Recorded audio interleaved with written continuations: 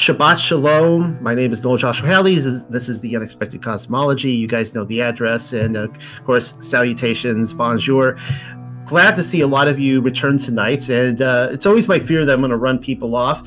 And I have to recognize that last week in Bezorah Kifa, or the Gospel of Peter, I was presenting some things that, and I will be tonight too, that implies that in order for this book to work canonically, that scripture has been changed on some elements, particularly when it comes to is Pontius Pilate guilty? Did he crucify Messiah? Were the Romans responsible? Who was responsible? And for some people, they're just going to check out on that because they're like, nope, sorry, I've got my preserved word right here. Don't touch it. And but throughout this study, I'm going to be showing you that Bezorah Kifa, the Gospel of Peter. Of course, I love this book. That I believe this lines up with the original vision, and I will be showing old Gospels, like the Hebrew Gospels, that actually completely back up the Gospel of Peter. So we're going to get started. Let me just start out by showing you guys the TUC Book Club. Now, we've been running the TUC Book Club for not quite a year yet, maybe 9 months. I'm not really sure how long. And a lot of people still have questions about it. They don't really know what it is. So the TUC Book Club is one of the ways you can support this ministry.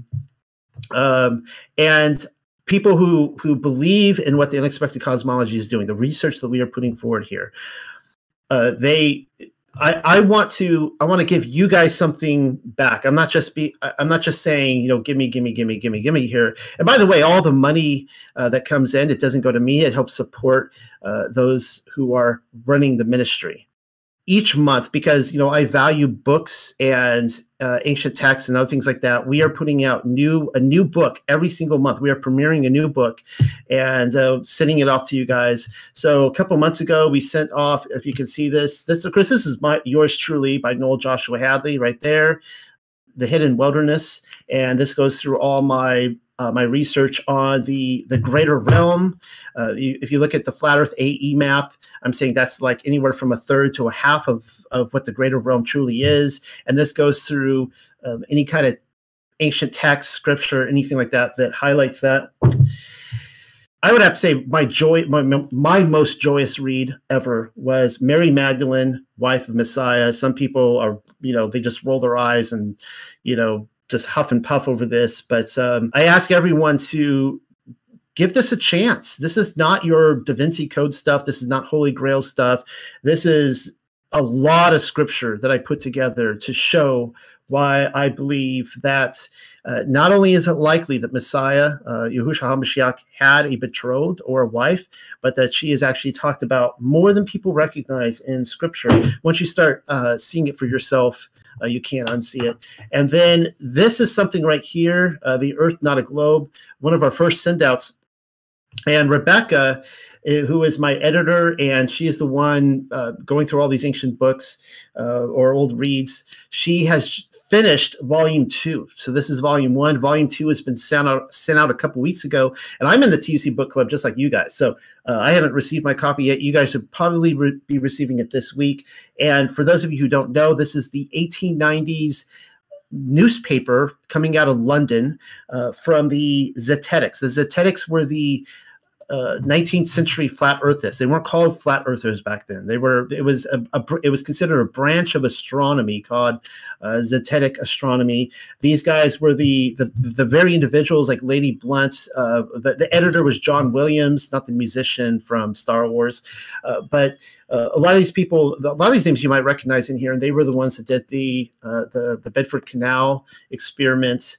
They were the ones pushing the science in the 1800s, early 1900s, showing that the Earth was indeed motionless and flat.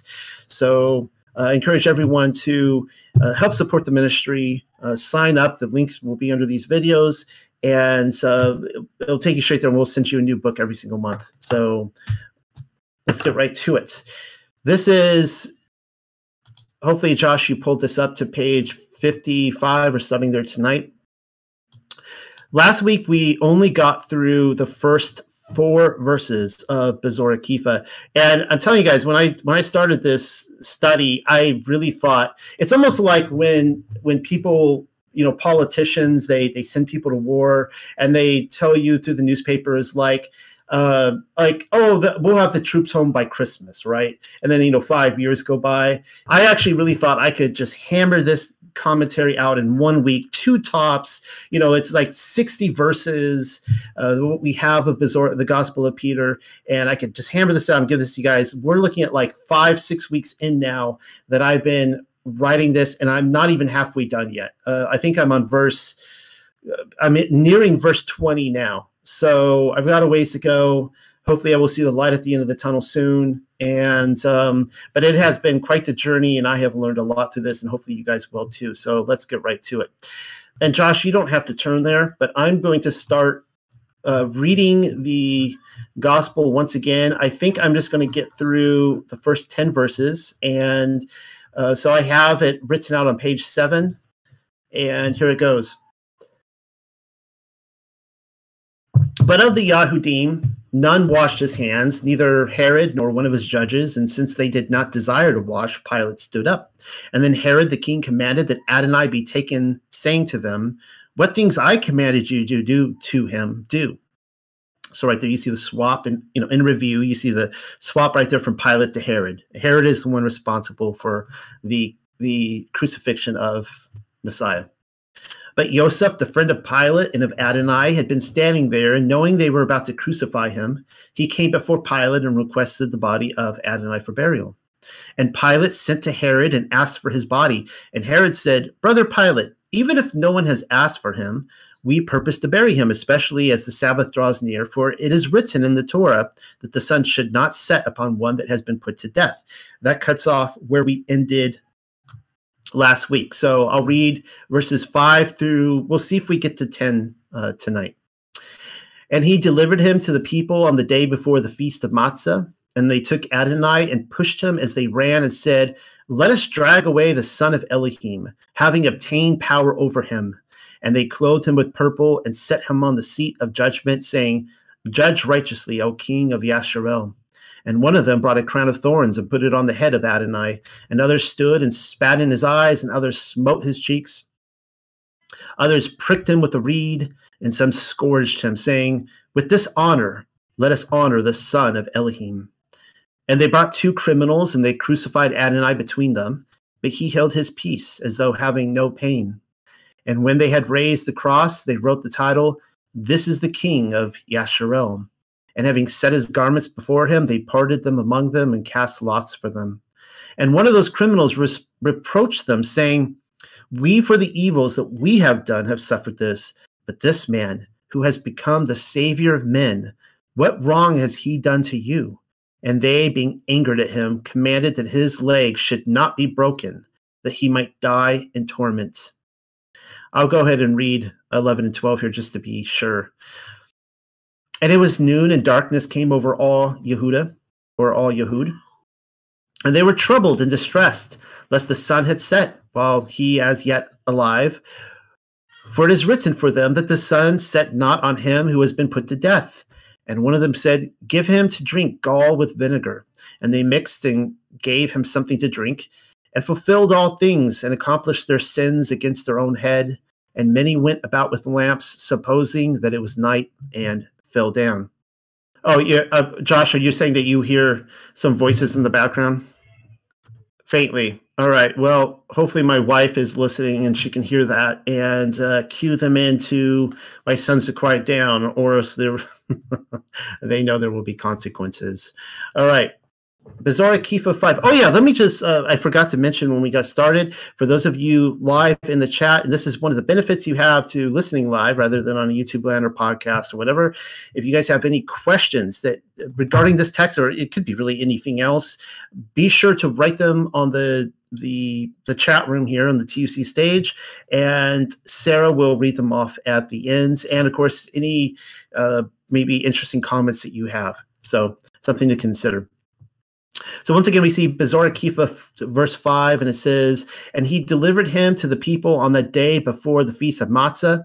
And they took Adonai and pushed him as they ran and said, 'Let us drag away the son of Elohim, having obtained power over him.' And they clothed him with purple and set him on the seat of judgment, saying, 'Judge righteously, O king of Yasharel.'" I don't know about you guys, but that reminds me of a scene that could have been in the Passion of the Christ, because it's purely this picture that's given to us. It seems so demonic. We're like, the mob is, pushing and beating him as they go along prophesying.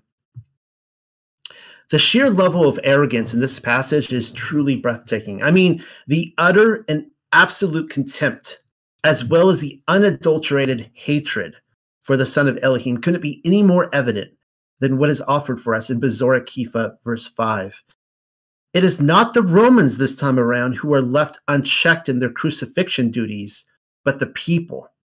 Follow the breadcrumb trail, and you will surely come to find that it was the Yahudim who barked the order, and then again, the Yahudim who pulled the trigger and had Mashiach strung up.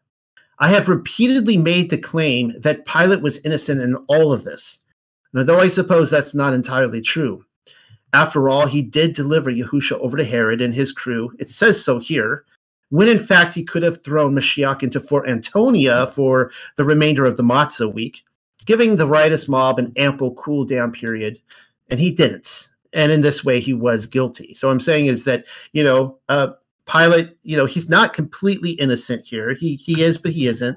If he were governing the situation to spare Mashiach's life, that's probably what I would have done. I would have just taken him to Fort Antonia, threw him in a cell, said, okay, he's in prison, he's being punished, and let things cool down over a few days, and then let him out at the end. How demonic is the mob, though? They're literally playing the mouthpiece for Ha-Satan.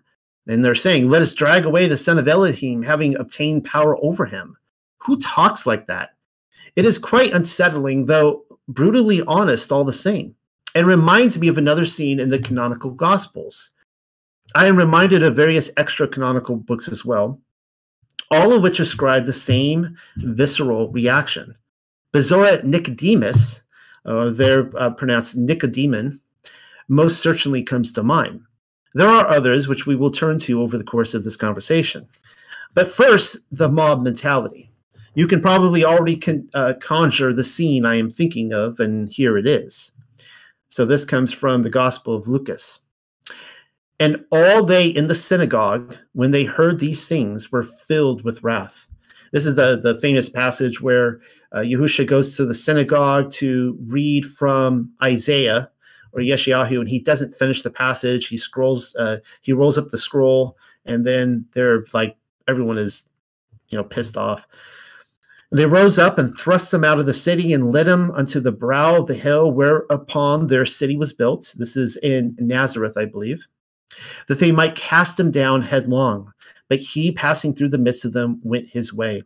So that's Lucas 4:28-30.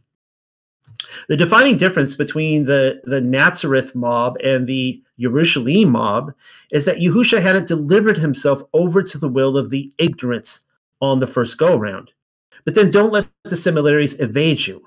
Herod Antipas was the tetrarch of Galilee, where Nazareth just so happened to be located. Everything here is interconnected. The Ruach driving the Galilee mob from the hilltop in Nazareth was capable of completing its mission, but only when Mashiach was good and ready to deliver himself to the people, even if it is Pilate who committed the deed. Let's just be clear what I am saying in all of this. The Romans did not drive the nails into Yahusha's hands. You will ask for chapter and verse, and not from Kepha's Bezorah. Very well then. You demand something in the Bible, anything from canon which backs Kepha's claim, and I don't blame you. I would be sitting on this too if I didn't have these to back me up. Well, then hold your horses, because the same scene plays out in the canonical Gospels, and I'm about to offer them. Follow along. So you can see here that there is, on the left, you have Bezorah Matthityahu, the Gospel of Matthew. This comes from the Greek. And then we have the Hebrew Gospel of Matthew on the right. So I'm not going to read from the Greek. You guys all know that. So let's just read from Matthew 27 through 30 in the Hebrew. And it says, now the servants of Pilate had taken Yeshua to the great house of the judges, and the people gathered around, and they stripped him, the people, and covered him with a garment of fine red linen, and set a crown of thorns upon his head, and a reed in his right hand, and bowed the knee before him, saying, may Yahuwah save you, King of the Yahudim. And they spat on him, and took the reed, and smote on his head. I have just given you the same chapter and verse, but from two separate sources. One Greek, the other Hebrew. Quite the difference between the two, wouldn't you agree? I mean, I guess I should have read the Greek, but you guys all know the story. I even took out the highlighter and red marker, hoping you wouldn't miss it. We are told in the Greek that Yahushua was taken to the common hall, a reference to the courtyard of the governor's headquarters, also known as the, I guess you would say, praetorium. Whereas the great house in Hebrew is an undeniable reference to the temple. It's the little details.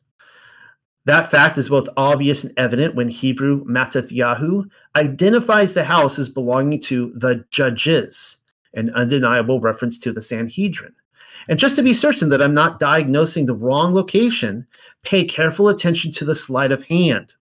The Greek insists a band of Pilate's soldiers stripped him of his clothes, dressed him in a scarlet robe, planted a crown of thorns on his head, and then mocked him as the king of the Yahudim. Whereas the people, quote unquote, in the Hebrew identifies these same actions as having originated with an angry mob. If we are to go with the Hebrew Bezorah of Mattatyahu, then Pilate's servants saw that Yahushua was given safe conduct to the Sanhedrin, hoping the mob wouldn't get to him first. It is so Pilate would have his soldiers escort him from the seat of judgment all the way back to the temple. It is there, presumably in the temple, that Yahushua was removed from Roman supervision, stripped of his clothes, and delivered a crown of thorns. But even before that, you don't have to read between the lines to conclude that Yahushua was tried by the court all over again. You see, Bezorah, Kepha, and Mattatyahu do agree. Wrong chapter and verse. Before you tell me the Hebrew Gospel of Matthew was copied by people who rejected Yahushua as Mashiach and is therefore not to be accepted as courtroom evidence, I probably should have warned in advance that I am not quoting from the Shem Tov version. No, I'm quoting from the Hebrew Gospels of I always call it shepherd, but probably is what it means, shepherd Spain. That's right, you heard me. I said Gospels, plural. We have all four of them, Mattatyahu, Marcus, Lucas, and Yochanan, in Hebrew. And I checked. They all read the same way. The Jews did the killing.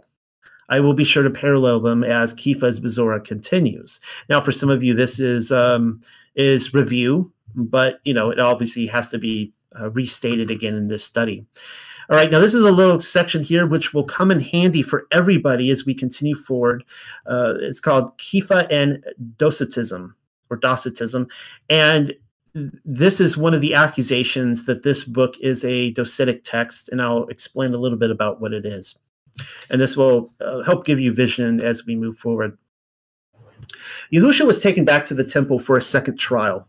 Details are mum this time around. The only particulars given happened to be a footnote, what we read in Mattatyahu.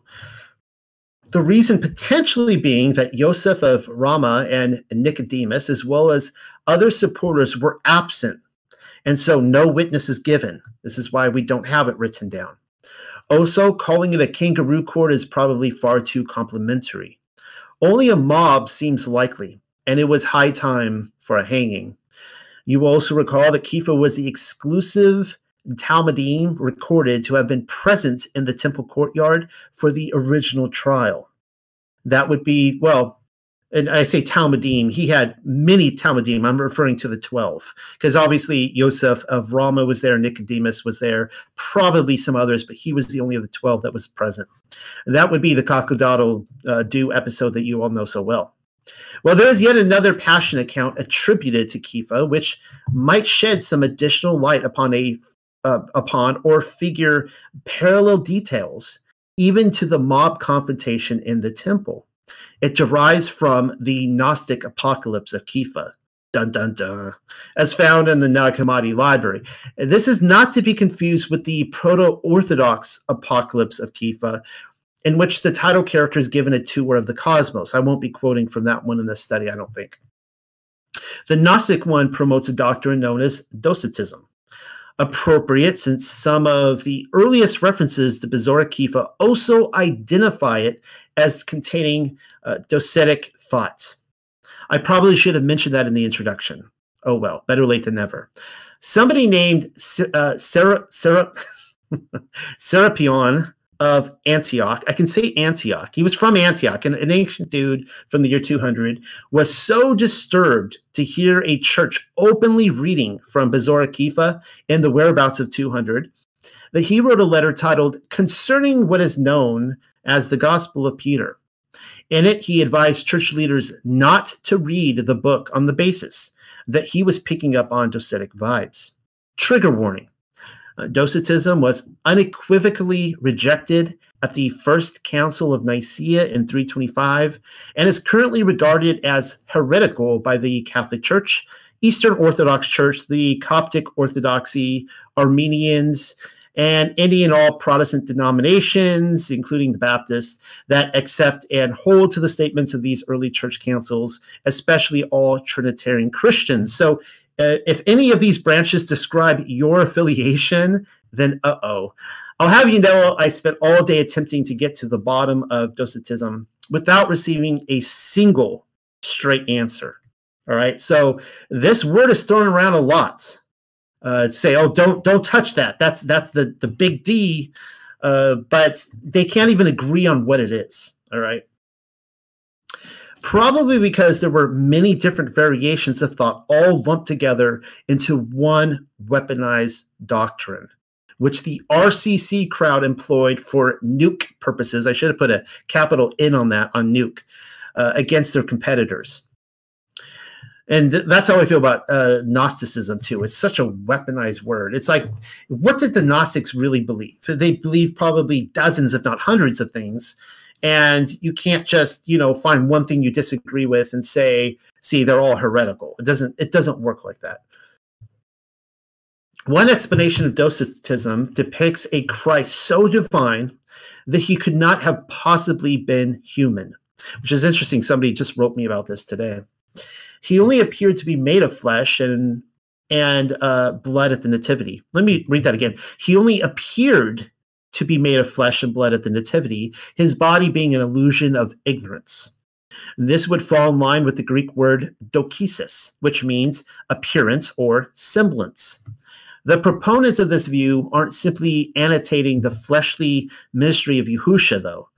His dokesis would be an ongoing one. So consider this here from the book Acts of Kepha and Andre. And Yahusha appeared in the form of a little child and greeted them and told them to go to the city of the barbarians and promised to be with them and left them. Why would Yahusha appear to Kepha and Andre as a little child rather than a resurrected man? So again, this is like in the age of the apostles here. This is after the ascension to heaven. After all, the story takes place after the Great Commission, as I just mentioned. I'm not sure I can outright answer that question, nor is my ability to adequately tackle the issue proof of its deficiency, as theories go.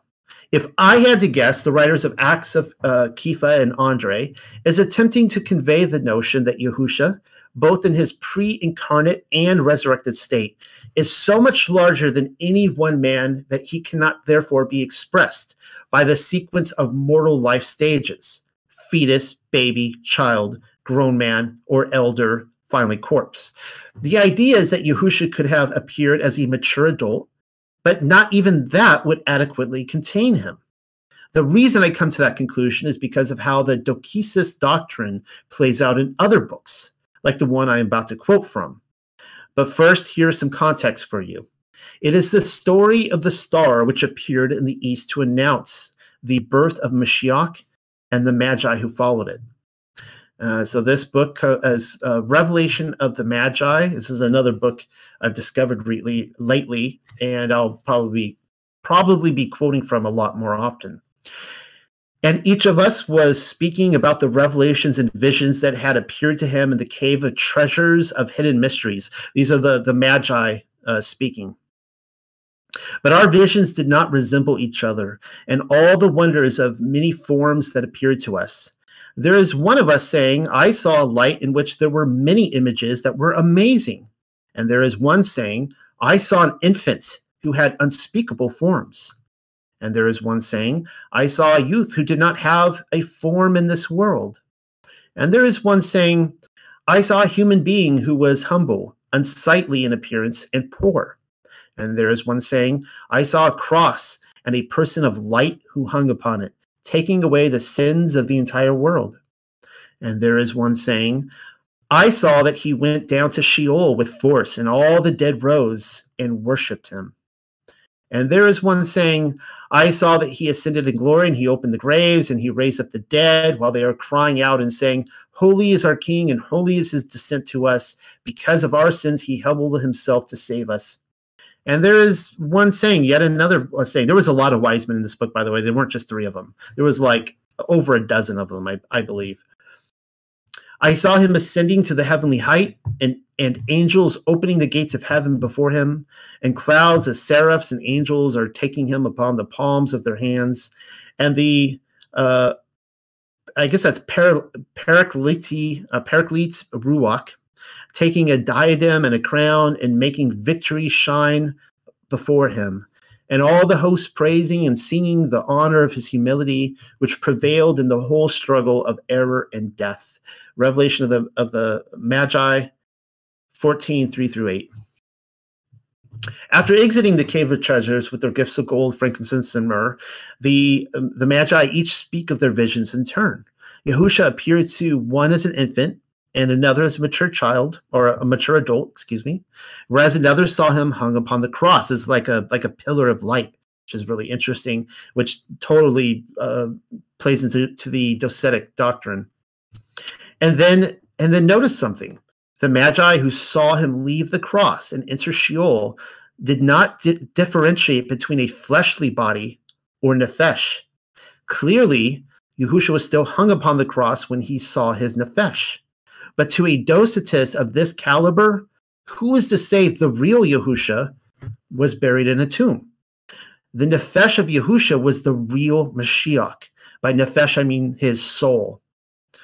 The mystery of Docetism only continues after they arrive at the nativity scene. And I'm going to just pause here. You know, you hear this all the time from Christians that a loved one will die, and they'll be looking at the body there at the funeral and saying that this is not my real spouse. This is not my real brother or mother or father, that they have gone on to heaven to be with the Lord, they'll say.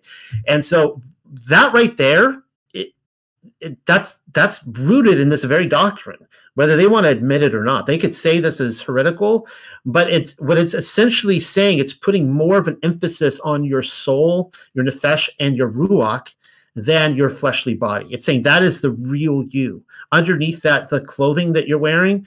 So if that were to be separated from your body, then, that's where the focus of reality is.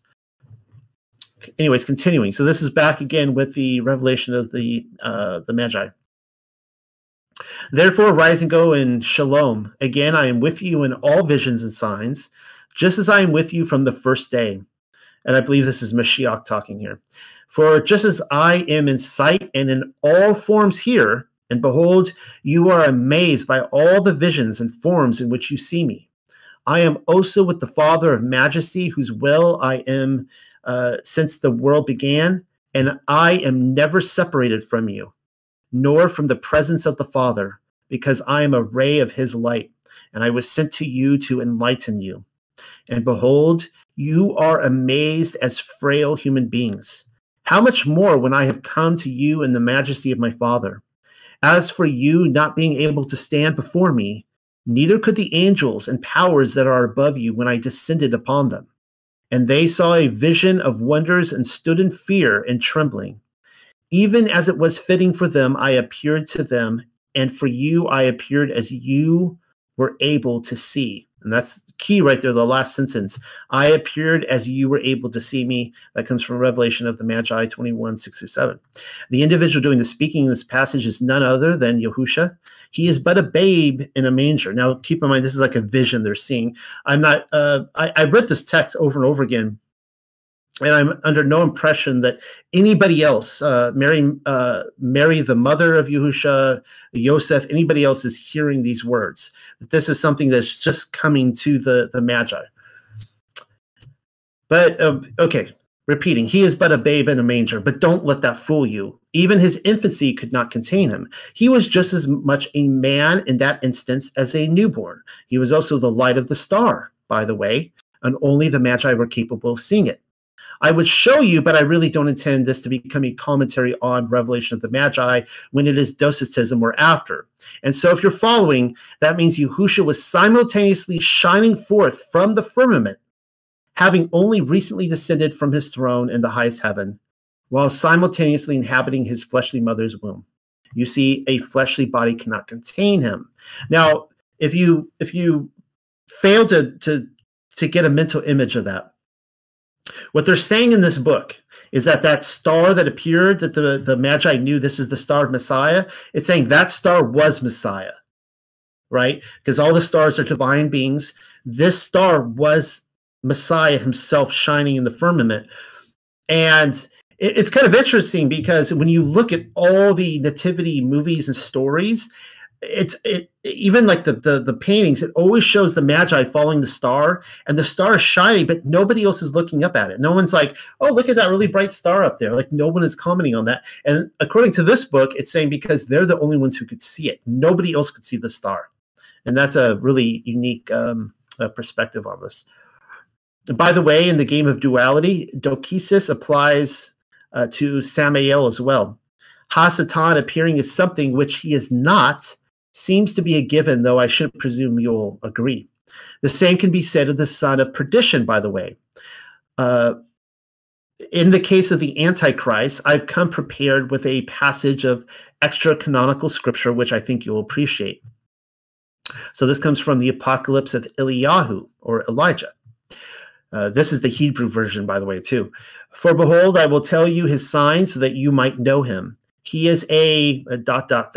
of a skinny-legged young lad, having a tuft of gray hair at the front of his bald head.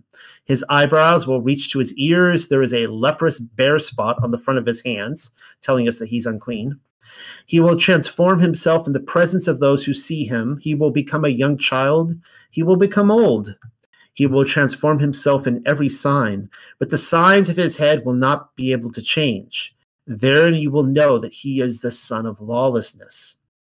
It seems as though the quote-unquote Docetists saw Hasatan's trickery as a matter of concern.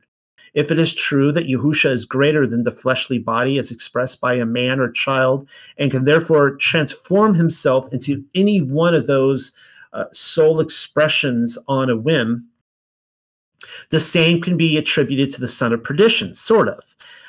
Whatever bodily illusion the Antichrist expresses himself as, he cannot manifest anything but a bald head and perhaps, far more importantly, the leprous bare spot on his hands, according to this book, telling us that he's unclean due to his transgressions. There is more to Docetism than what has just been shown. Other groups purportedly claimed Christ was an altogether separate entity who inserted Yahusha's fleshly body in the form of a dove at his baptism. And that I've noticed out there that seems to be a view that's gaining momentum again. I'm not saying that is the wrong view. It's something I've looked into, but it's not something that I personally hold to. It's one of it was also a very early Christian view. A lot of people believe that Yahusha was a normal dude. He just lived a very righteous life, and then he was born on that day, that he became the son of Elohim on the day of his baptism. That there was nothing pre-incarnate about him, nothing like that. This Christ Ruach then departed from Yahusha while he hung on the tree. The idea is that the true Christ could not feel pain in the mortal realm and thusly allowed a stand-in body to receive the sacrifice. Again, that's not my view.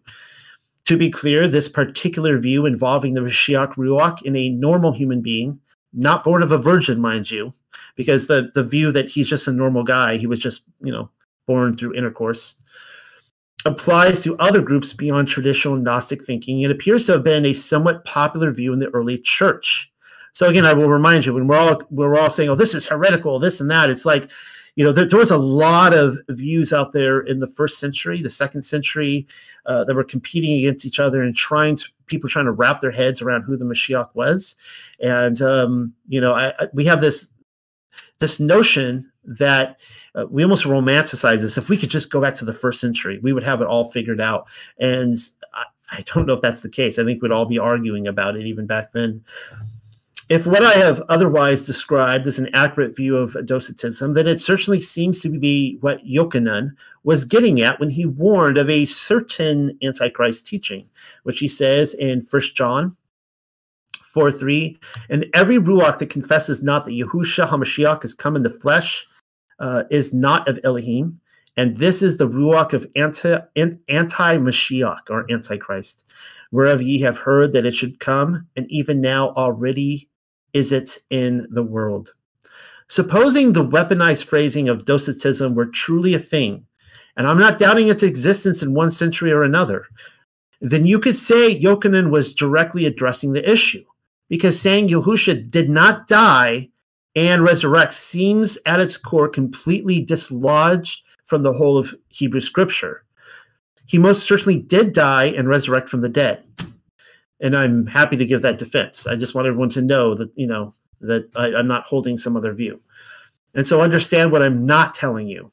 I am not a docetic according to the dictionary definition. Did I pronounce that right? Docetist it is, or is it? Whatever. I'm simply not convinced that Docetism was a thing during the intervening years of Yahushua's ascension and the temple's destruction when Yochanan would have written his letter. He was first and foremost addressing those who insisted Yahushua did not come from Elohim, and then also those who claimed that Mashiach had not arrived in the flesh. There were plenty of those in his day. It is they who would have been the Ruach of anti-Mashiach, not those who ruminated over the method by which the pre-incarnate Son of Elohim became incarnate in the centuries before the Trinitarians won the debate. All right. So, I think what Yochanan is literally saying there is saying there's a lot of people who are saying that Yahushua did not come from Elohim, or that Mashiach has not come in the flesh. All right. He's just addressing a very common view in the developing religion of Judaism back then. Personally, I suspect the RCC crowd was weaponizing all sorts of theological words and then hurling them at their competitors for propaganda purposes, when what the Gnostics were ultimately getting at is the pure, pre-existent, heaven-born self they identified with Ruach. They're talking about pre-existence, the fact that we all, there was a true us before we entered the physical body, and there will continue to be a true us, the self, after we leave this physical body. Look, I understand some Gnostics understood the flesh to be evil. Maybe even many of them, according to our controllers, I don't really know. Certainly not all, though. You might as well tell me the Baptists turned the wine back into water, and that it somehow proves all Christians believe there's an 11th commandment demanding prohibition, LOL. The heaping of propaganda thrust upon the Gnostics by our controllers should incite further inquiry. It should cause us all to turn our heads. Like, what? Why was there such a concentrated effort to eliminate them? Not all Gnostics were Christians, You can't shove them all into a box. I'm willing to bet the Gnostics were as varied in their beliefs as many a denomination today. There were Gnostic Jews, Yahudim, there were Gnostic Christians, there were Gnostics of other faiths. They weren't just all like this. They didn't all adhere to Messiah. And really, the relationship between the Ruach above and a fleshly body below is still a mystery to me, but I'm not going to hate on the Gnostics for claiming to hold an experienced knowledge on the subject. Don't be ridiculous. And so here's what the Gnostic Apocalypse of Kepha has to say about the riotous crowd. So finally getting to the book that I was leading up to.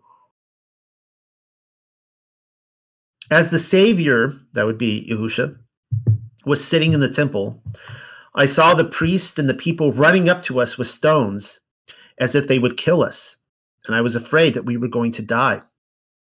And he said to me, Kepha, I have told you many times that they are blind ones who have no guide. If you want to know their blindness, put your hands upon your eyes, your robe, and say what you see. But when I had done it, I did not see anything, of course, because his hands are over his eyes. I said, no one sees this way. Again, he told me, do it again. And there came in me fear with joy, for I saw a new light greater than the light of day. And then it came down upon the Savior, and I told him about those things which I saw. And he said to me again, lift up your hands and listen to what the priest and the people are saying. And I listened to the priests as they sat with the scribes. The multitudes were shouting with their voice. When he heard these things from me, he said to me, pick up your ears and listen to the things they are saying. And I listened again. As you sit, they are praising you. And when I said these things, the Savior said, I have told you that these people are blind and deaf. Now then, listen to the things which they are telling you in a mystery, and guard them. Do not tell them to the sons of this age, for they shall blaspheme you in these ages, since they are ignorant of you, but they will praise you in knowledge. And that's from the Gnostic Apocalypse of Kepha. Reads awfully similar to Bezora Kepha 5, don't it? You may have noticed the ... after the first sentence. That was my personal improvisation. The text reads, as the Savior was sitting in the temple, but then includes a couple of paragraphs of information which I didn't think necessary to add. It took away from this conversation. I simply wanted to show you the location of their whereabouts.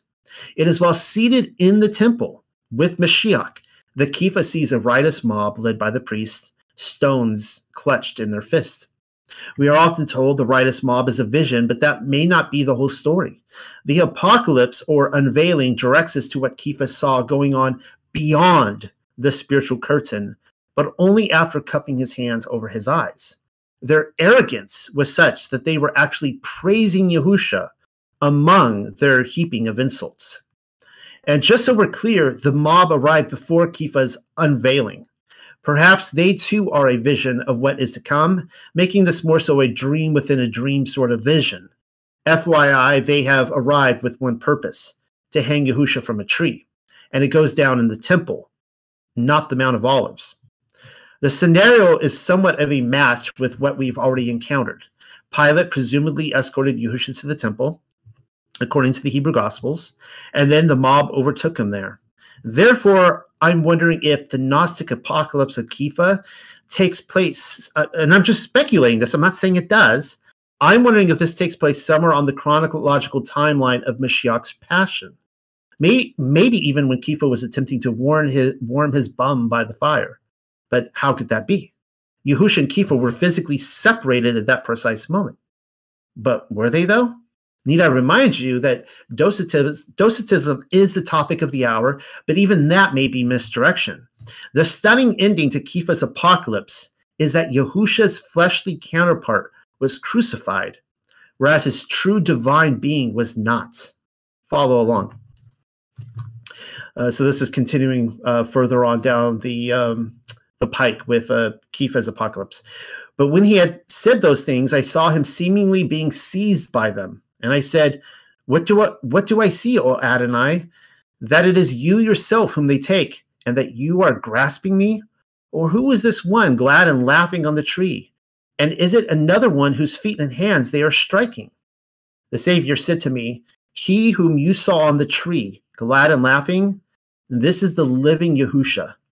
But this one into whose hands and feet they drive the nails is his fleshly part, which is the substitute being put to shame, the one who came into being in his likeness. But look at him and me, the Gnostic Apocalypse of Kepha.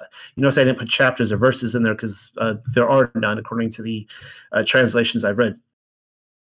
Theologians have a long history of flipping out at passages such as this one because, it's Gnostic, though I don't seem to understand the trouble they're having. Antagonists will claim there are two Yahushas, as represented by the flesh and his nefesh, and we can't have that. Whoop-de-doo. There are certainly those who will argue against the notion, stating there is no difference between the flesh and the nefesh, and they have a right to their opinion. Well, I'll give a little bit more details on my history in a moment here. But disagreeing with Platonists on the matter is hardly apostate. Read the passage again if need be.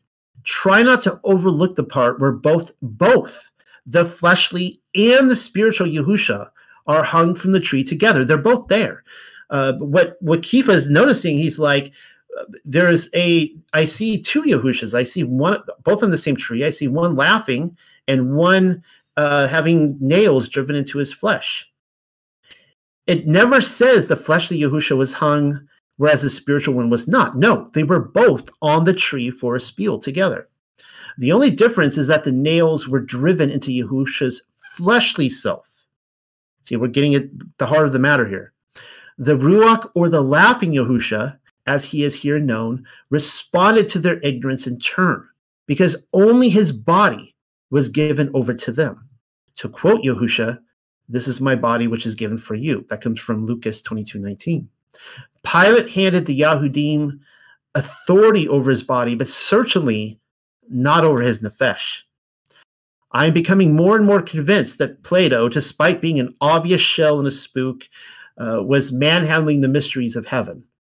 To quote Aristotle, "The body cannot be soul. The body is the subject of matter, not what is attributed to it. Hence, the soul must be a substance in the sense of the form of a natural body having life potentially within it." D. Anima 2:1.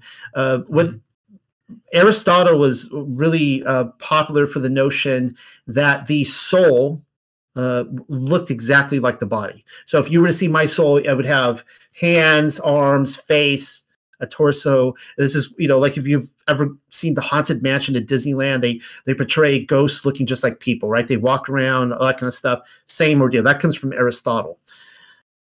What Aristotle is attempting to convey is that the body only takes its form from the pre-existent soul. All right. So think about that. So I look like the way I do because my pre-existent self in heaven looked something similar. It is the nefesh which not only defines what the fleshly body will look like, it is the nefesh which animates it as well. Capiche? That is why Kifa was given the eyes to see the fleshly Yahusha hung upon the tree and the simultaneous nefesh of Yahusha laughing at everyone's ignorance while he gets up to leave. That's just another way of saying he died, by the way. His nefesh continued on to Sheol, whereas his body was buried in a tomb. And we'll get into the Sheol in the coming weeks. Unorthodox maybe, but hardly apostate. It's not the big bad boogeyman that everyone makes it out to be. It seems to me that Yahusha summed it up best when stating himself in Matthityahu 10:28, "And fear not them which kill the body, but are not able to kill the nefesh, but rather fear him which is able to destroy both soul and body," or I should say nefesh and body, in Gehenna. Even Yahusha agrees that the body and nefesh are two separate things. If I'm reading this right, a murderer is only capable of murdering the body, whereas the nefesh is untouched by him. Contrarily, destruction of the nefesh is an area accredited to the Most High alone. Maybe the Gnostic apocalypse of Kifa was onto something after all.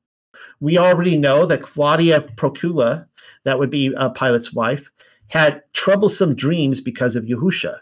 And it has been often stated that Yahusha appeared to her in those dreams. Is it possible that Yahusha's nefesh, speaking with Kifa in the temple courtyard, was in itself a vision as well? So what I'm saying is that he may have actually not been in front of Yahusha there. He was in the temple courtyard at what point? I think during the Passion Day, and he has this vision of his nefesh. He appears to Pilate's wife in a dream. He appears to to Kepha as well. And I was going to say, with my own personal experience, if you would have talked to me 4 or 5 years ago, I was of the opinion, I was so soul sleep. I was so, I mean, I still believe that before Yahusha, the people went to Sheol, they went to sleep there. But I was so like, you know, full retard, like soul sleep. I went to the conclusion that when you die, your nefesh dies too. Your soul dies. Like you are just dead. Like you are gone.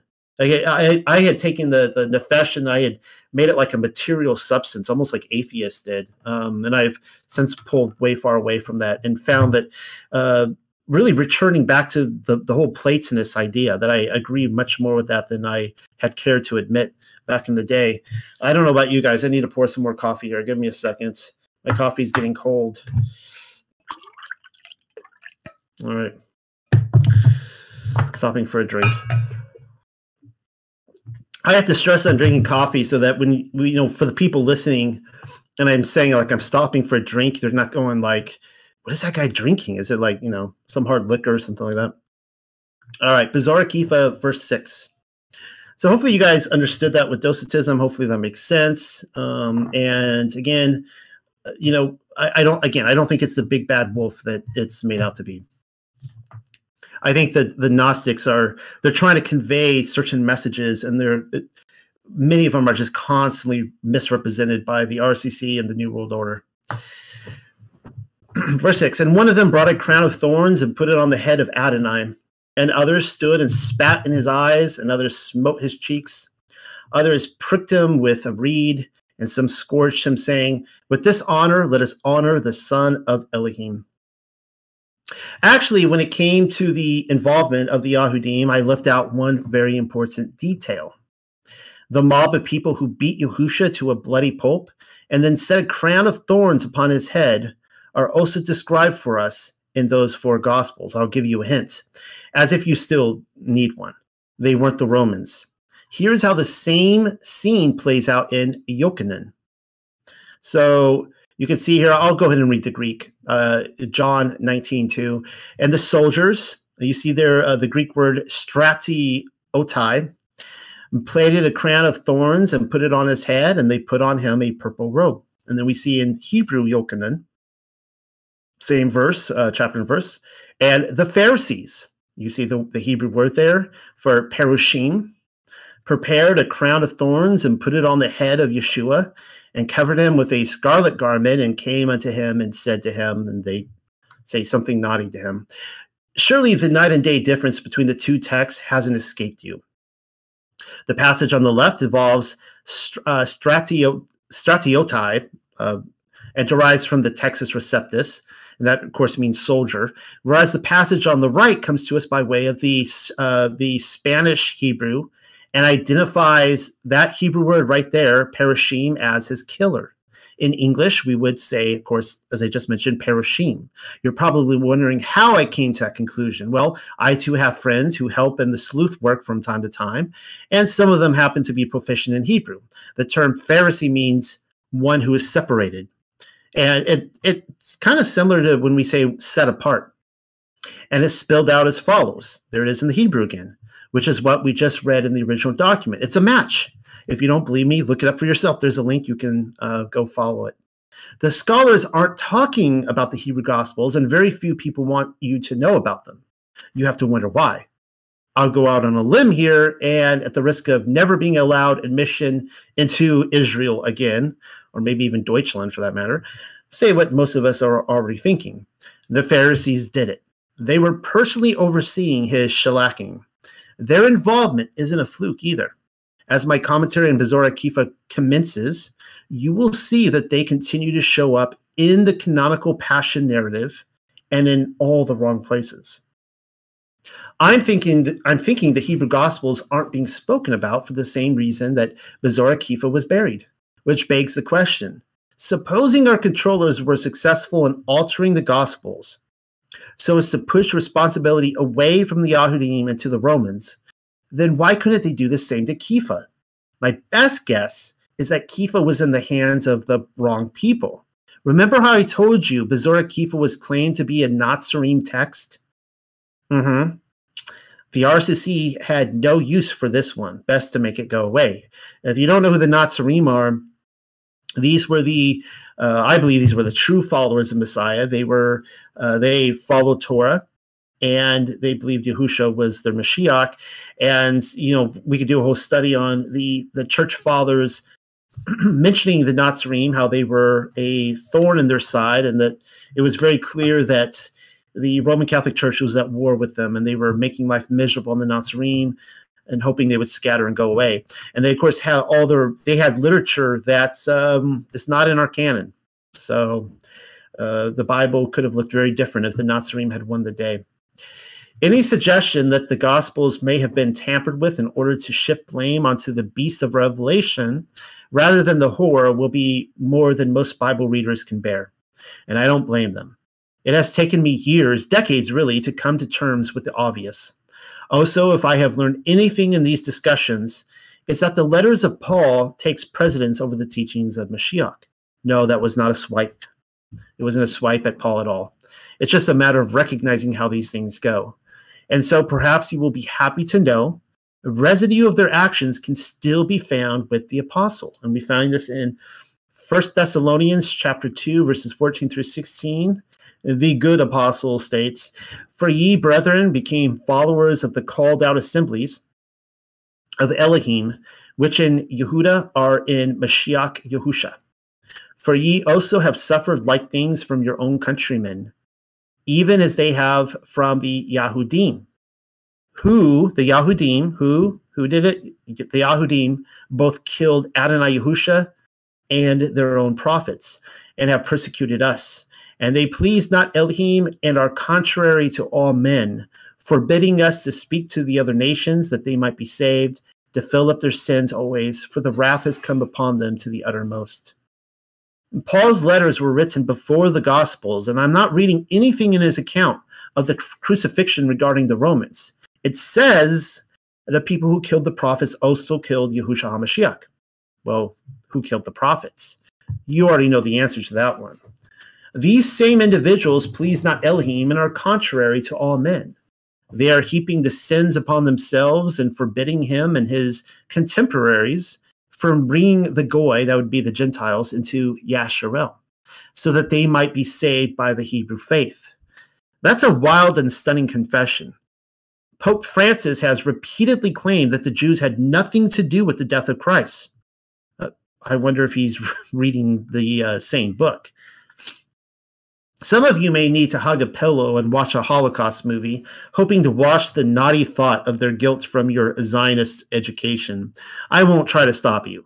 Others will get to work scouring the pages of Paul's letters, hoping to prove me wrong, and in the process, Paul as well. You will pull a 1 Corinthians 2:8 on me, which states, "Which none of the rulers of this age knew, for had they known it, they would not have crucified the Yah of glory." That comes from 1 Corinthians 2:8, which different book than 1 Thessalonians. The Greek word for rulers is archonton, or archon, has become a somewhat popular word in the world of Nephilim research. Somebody is prepared to tell me the archon word is referring to the prince of the power of the air and his confederate of divine beings, and I don't have a problem with that. Obviously, Hasatan was behind it. There is plenty of scripture which states the temple controllers were spokesmen for Hasatan, but I can't find a single passage which says the same of Pilate, that he was a spokesman for Hasatan. Turns out the actual word archonton, or archon, is used in only 2 other places in the New Testament. Lucas uses it in 14:1 to refer to the quote-unquote leaders of the Parashim, the Pharisees. Elsewhere, Yochanan 7:48 employs the word to describe the chief rulers of the Pharisees. So what Paul is saying then is that, again, there's only 3 references. 2 of them refer to the leaders of the Pharisees. So the third one, is that referring to rulers of another group or the same group as the other 2? What Paul is saying then is that the leaders and the chief rulers of the Parashim, the Pharisees, were completely arrogant as to who they were crucifying, just as Paul, was at an earlier hour. Had they known, then they never would have gone through with it. Well, you would hope. Perhaps before this is over, I will show proof as to why not even Hasatan knew who he was crucifying. I figure this is, and I just need to reiterate there, I don't believe Hasatan knew that Yahusha was the literal son of Elohim. And I will go over those details at a later hour, not during this study. You're just going to have to hold on. I figure this is as good a time as any to bring the Shroud of Turin into this discussion, because unlike what we are told about it, the Shroud does not give witness to a Roman crucifixion. If you guys tuned in to my End of the Millennial Kingdom talk, I went over great length with the Shroud. I won't be repeating it all here, but it's really good for this discussion. Yes, it is true there are nails in his hands, and the man within was crucified very much as the Romans would crucify someone, but come on. Even the Shroud researchers are shocked at the brutality the man within was expected to endure. It went way beyond every standard Roman crucifixion presently known to us. Why am I even beating around the bush? The man within is Yahushua HaMashiach. There is no longer any doubt in my mind to that fact. If you doubt that, if you don't think it is, I'm not here to give all the evidence for that. We're here to talk about evidence as to who crucified him. My intent, and I say that right here. My intent, however, is not to prove the validity of the Shroud on this venture. I have already done that in my End of the Millennial Kingdom paper, which I just mentioned. My entire point in bringing it up again is because Yahusha was the murder victim of a mob mentality, and the Shroud proves that fact as well. Even if you disagree with me and claim the Romans did it, you will be pressed to admit that his tormentors went unchecked in their duties. Well, I am here to tell you that the Shroud agrees with the mob mentality, as seen in Bezor Akiva, as well as the Hebrew Gospels. Let's get into it. There have been as many as 370 wounds counted on the front of Mashiach's body, with well over 600 estimated in total. The torture device has even been identified as a Roman flagrum. The typical whip was comprised of a handle to which 2, maybe 3 thongs of rope or leather were tied and tipped with small, sharp pieces of wood, bone, or metal. This one in particular was of the 3-thong variety, the one that was in the Shroud. You'll see a picture of it on the next page, complete with lid weights shaped like dumbbells. His killers spared no expense. Mashiach was stripped naked and then tied up to a pole while his tormentors had their way with him. Each lash lasted but a second, though the sharp ends of the flagrum would have cut into his skin and perhaps even lashed onto something of value, like an internal body part or bone or something, before being ripped out again, causing extremely serious internal lesions. The energy of each blow would have been absorbed within microseconds, causing his entire body to recoil with the excruciating, electrifying sensation for several seconds, if not minutes. We don't really know how long the pain, the sensation would have lasted, before his tormentor went at him again and again and again and again. The entire episode was overkill. To say he was sunburned and dehydrated and that his knees were crushed under the weight of the crucifixion device, which he carried, due no doubt to a sudden fall on the journey to the Mount of Skulls, is nothing compared to the greater conclusion. Mashiach was already a walking dead man. At the end of the scourging, this is before he even picked up the cross, he was going to die. Had the mob shown him mercy and chose a bed rather than a tree to hang him from, he would have been dead within several short hours. And this is the people who have investigated the Shroud have all stated this. There was no going back. He had already lost liters of blood. His kidneys had stopped functioning before he even picked up the cross. His guts were nearly exposed and hanging out. The person within the Shroud wasn't simply crucified. No, the Romans didn't crucify before a crucifixion.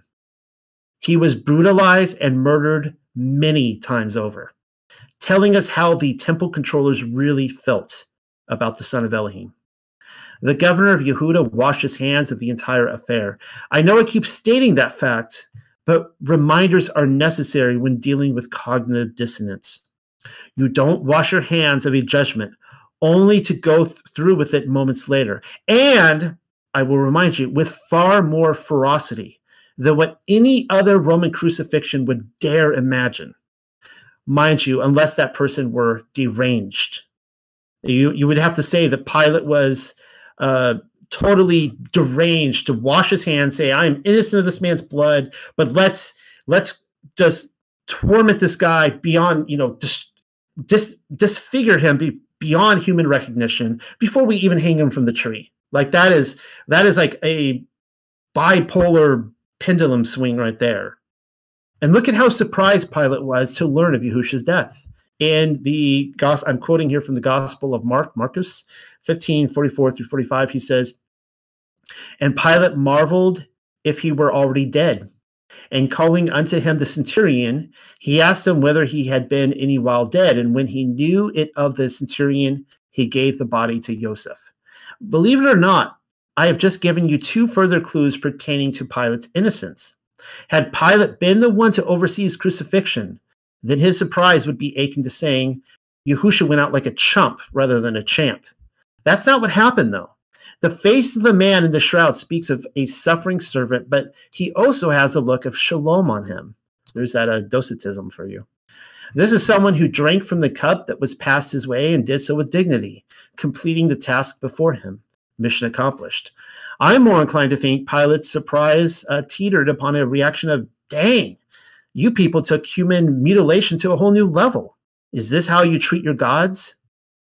And of course, even further evidence to the mob mentality can be found within the crown of thorns, which we saw in this verse here of Bezor Kifa, of which the shroud attests to. The crown wasn't a carefully crafted garland, as we are so often led to believe in Hollywood movies and artwork. It was a literal thorn bush, like a briar. They took a briar patch and just shove it over his head. It was his controllers of I wrote it right there. His controllers shoved a briar patch over his skull so as to work the crowd into its beehive frenzy. Roman tormentors weren't responsible for that thing. Had they done so, it would have been strange indeed for Pilate to respond in the described matter. And here's what he writes, or says. This is what Yochanan writes in John 19. And Pilate wrote a title and put it on the cross, and the writing was Yahushua, the Netzari, or the Nazarite, and King of the Yahudim. The title then read many of the Yahudim, for the place where Yahushua was crucified was nigh to the city, and it was written in Hebrew and Greek and Latin. Then said the chief priest of the Yahudim to Pilate, write not and King of the Yahudim, but that he said, I am King of the Yahudim. And Pilate answered, what I have written, I have written. His torturers had given Yahushua a mock coronation, whereas Pilate straight up calls him the King of the Yahudim. The temple controllers didn't like that. And their response seems to identify who it is that mocked him in the first place, whereas Pilate gave him dignity and honor. Explain to me again how a Roman governor crucifies someone on charges that he is a threat to the establishment and Caesar, going so far as to crown him with a briar patch, but then pulls a stunt such as what has just been described. Pilate had already given his judgment. Yahushua was innocent. Yes, he handed Yahushua over to the Yahudim to do what they wanted with him, but he was clearly protesting their decision with the sign. Believe me, I already know what happens next. I will be told I'm wasting my breath, that it doesn't matter who the writers of Scripture identified as the murderer, and that even today we are to pay no attention to the people pulling the strings and dialing the knobs, pushing buttons and all that behind the curtain, because we all had a part in his slaughter. Did I get that about right? Sure, let's keep fingering Pontius Pilate as the culprit then. Best not to rock the boat when a patsy has already been made of him. Also, you can speak for yourself on that one. I mean, if you want to equate your personal actions to Yehuda or Judas Iscariot, the man who betrayed the son of Elohim for 30 pieces of silver, then that's your personal business. Clearly, there is a distinct difference between those who fled out of fear and the others who spat upon him, or even the few who managed to arrive at the cross and weep for his righteousness. How you see yourself in the scenario matters. I mean, there were, as I recall, 3 women who showed up to weep at his feet. Like, who do you see? How do you see yourself in this scenario? All right, we are moving on now to Bezorah Kefa 7, verse 7. And they brought 2 criminals, and they crucified Anani between them, but he held his peace as though having no pain. There is more of that Docetism, which likely nobody was wondering about until I thought to bring it up. And now it is nearly impossible to unsee it. Am I right? You're welcome.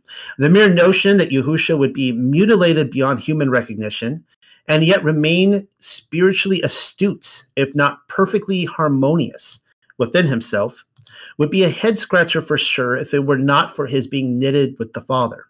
The Hebrew word for the oneness which the Father and Son enjoyed is ikad. It is a word which describes a compound unity.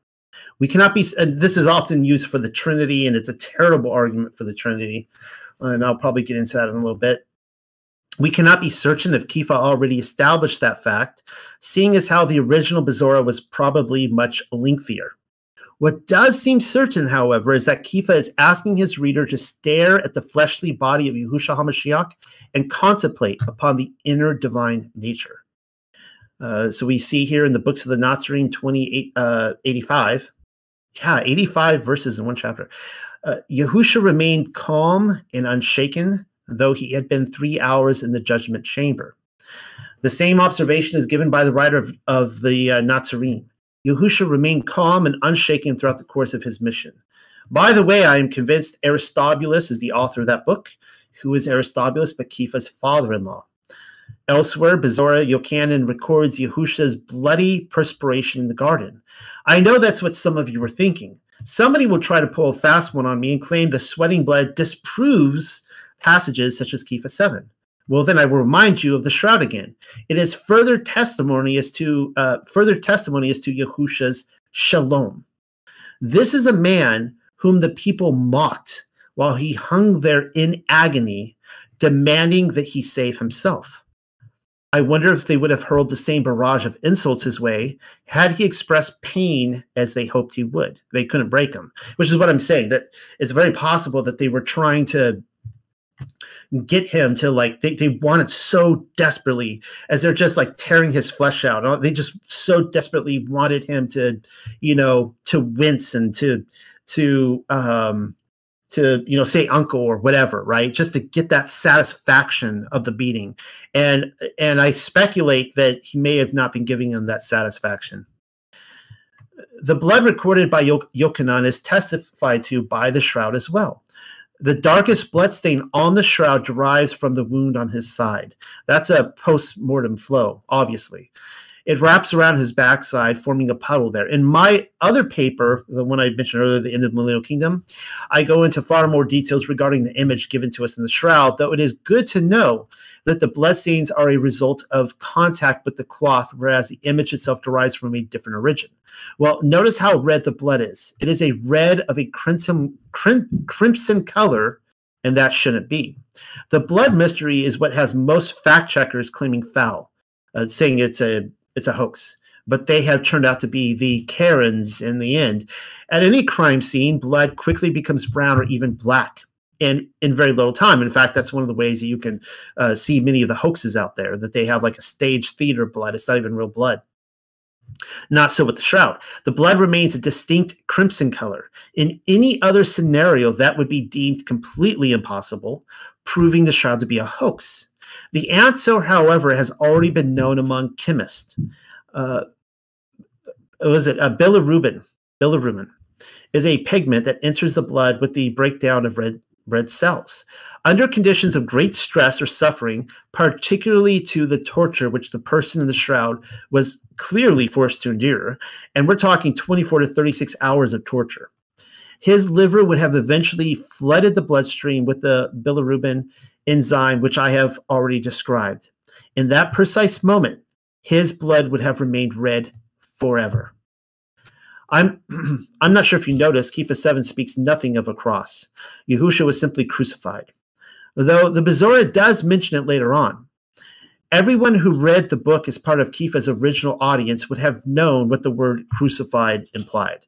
The very word indicates a method of capital punishment in which the victim is tied or nailed to a large wooden cross or beam and left to hang until their ensuing death. I am half expecting there to be protests based upon the assumption that the Yahudim would never choose crucifixion. I mean, you'd think they would have picked up some stones instead, as per the requirements of a false prophet in Deuteronomy 13:10. But then it just goes to show that they weren't following the Torah after all, despite claims to the contrary. And killing the Torah made flesh, that would be the word made flesh, the Torah made flesh, they even went out of their way to ensure the prophecy of the suffering servant in Yeshayahu 53 became a reality. In any ways, crucifixion went well beyond the Romans. The same execution device was employed by the Persians and the Carthaginians, among others. Now, one thing I was researching this week, you're not going to hear from tonight, is that there were hundreds of Pharisees that were one time crucified on crosses, and it's kind of it's interesting. They're not so long before this, so they were taking the same method of how they were killed, and they're turning this on Messiah.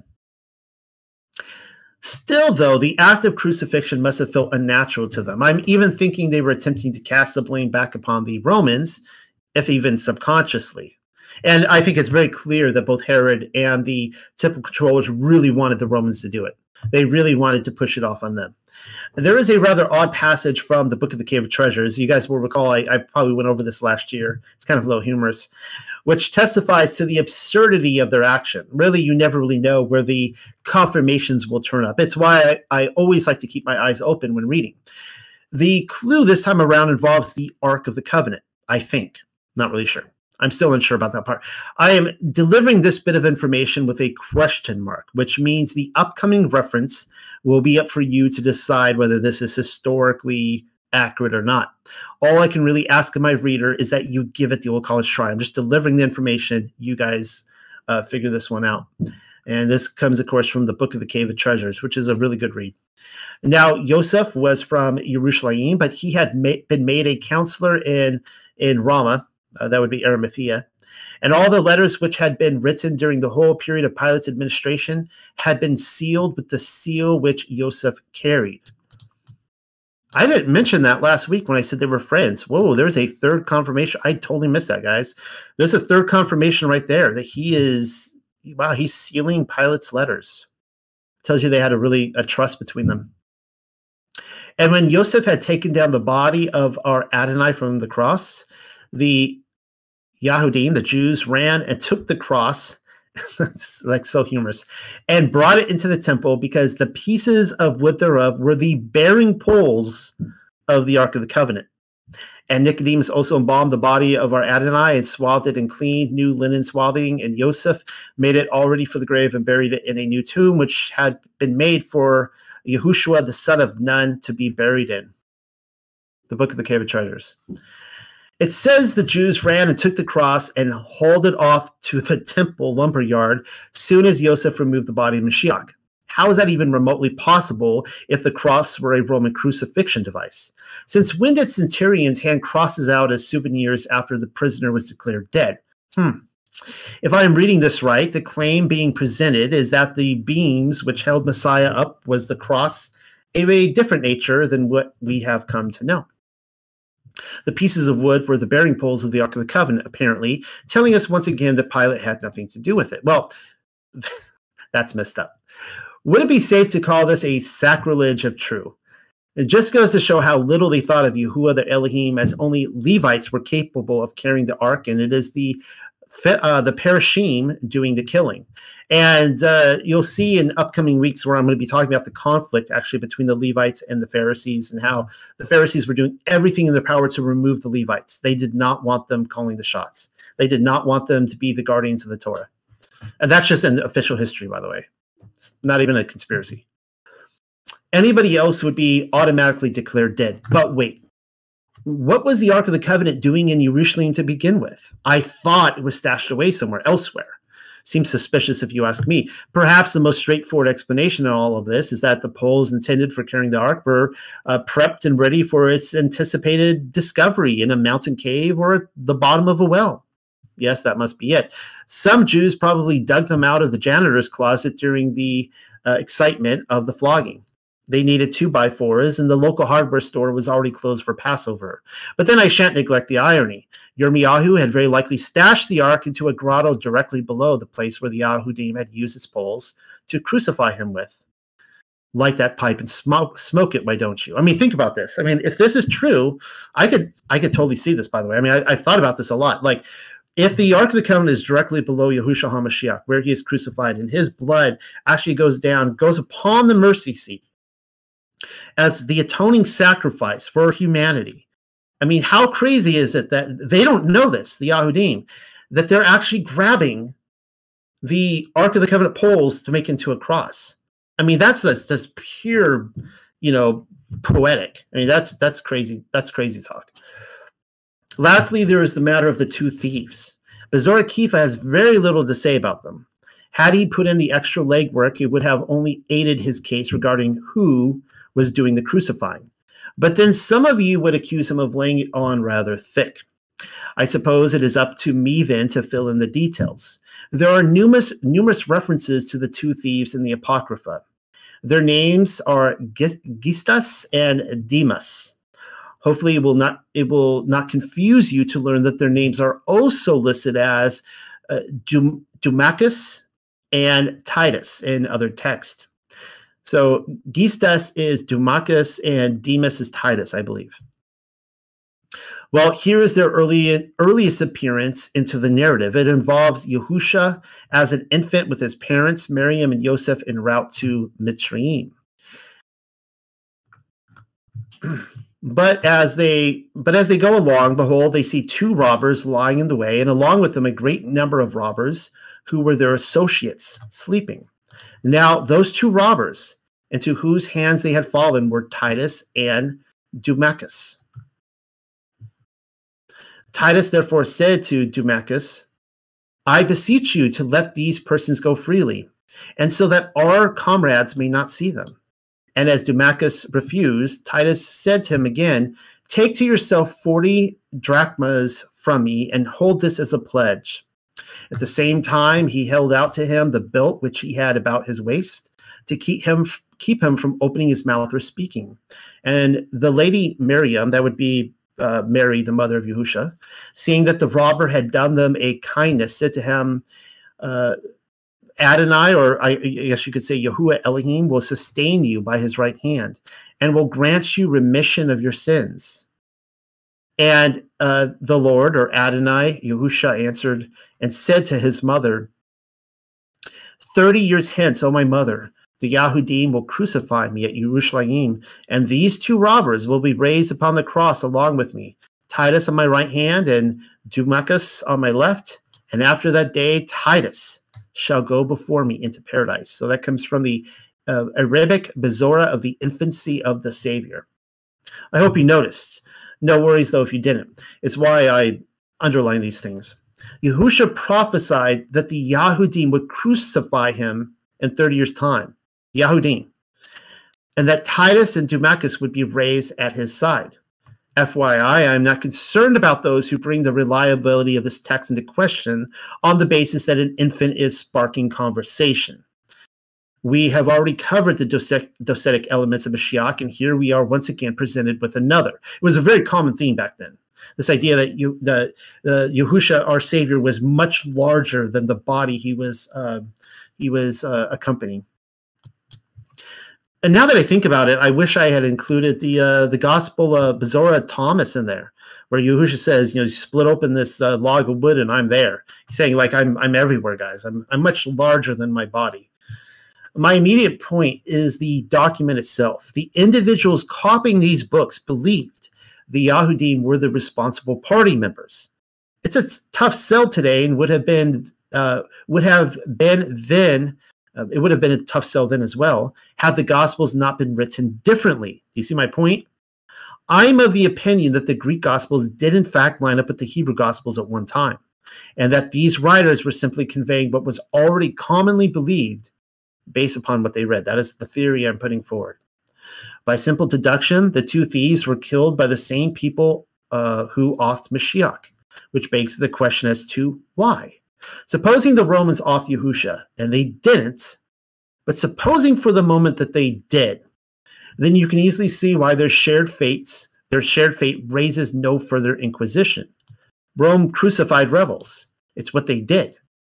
The Gospels furthermore give us no indication as to their guilt.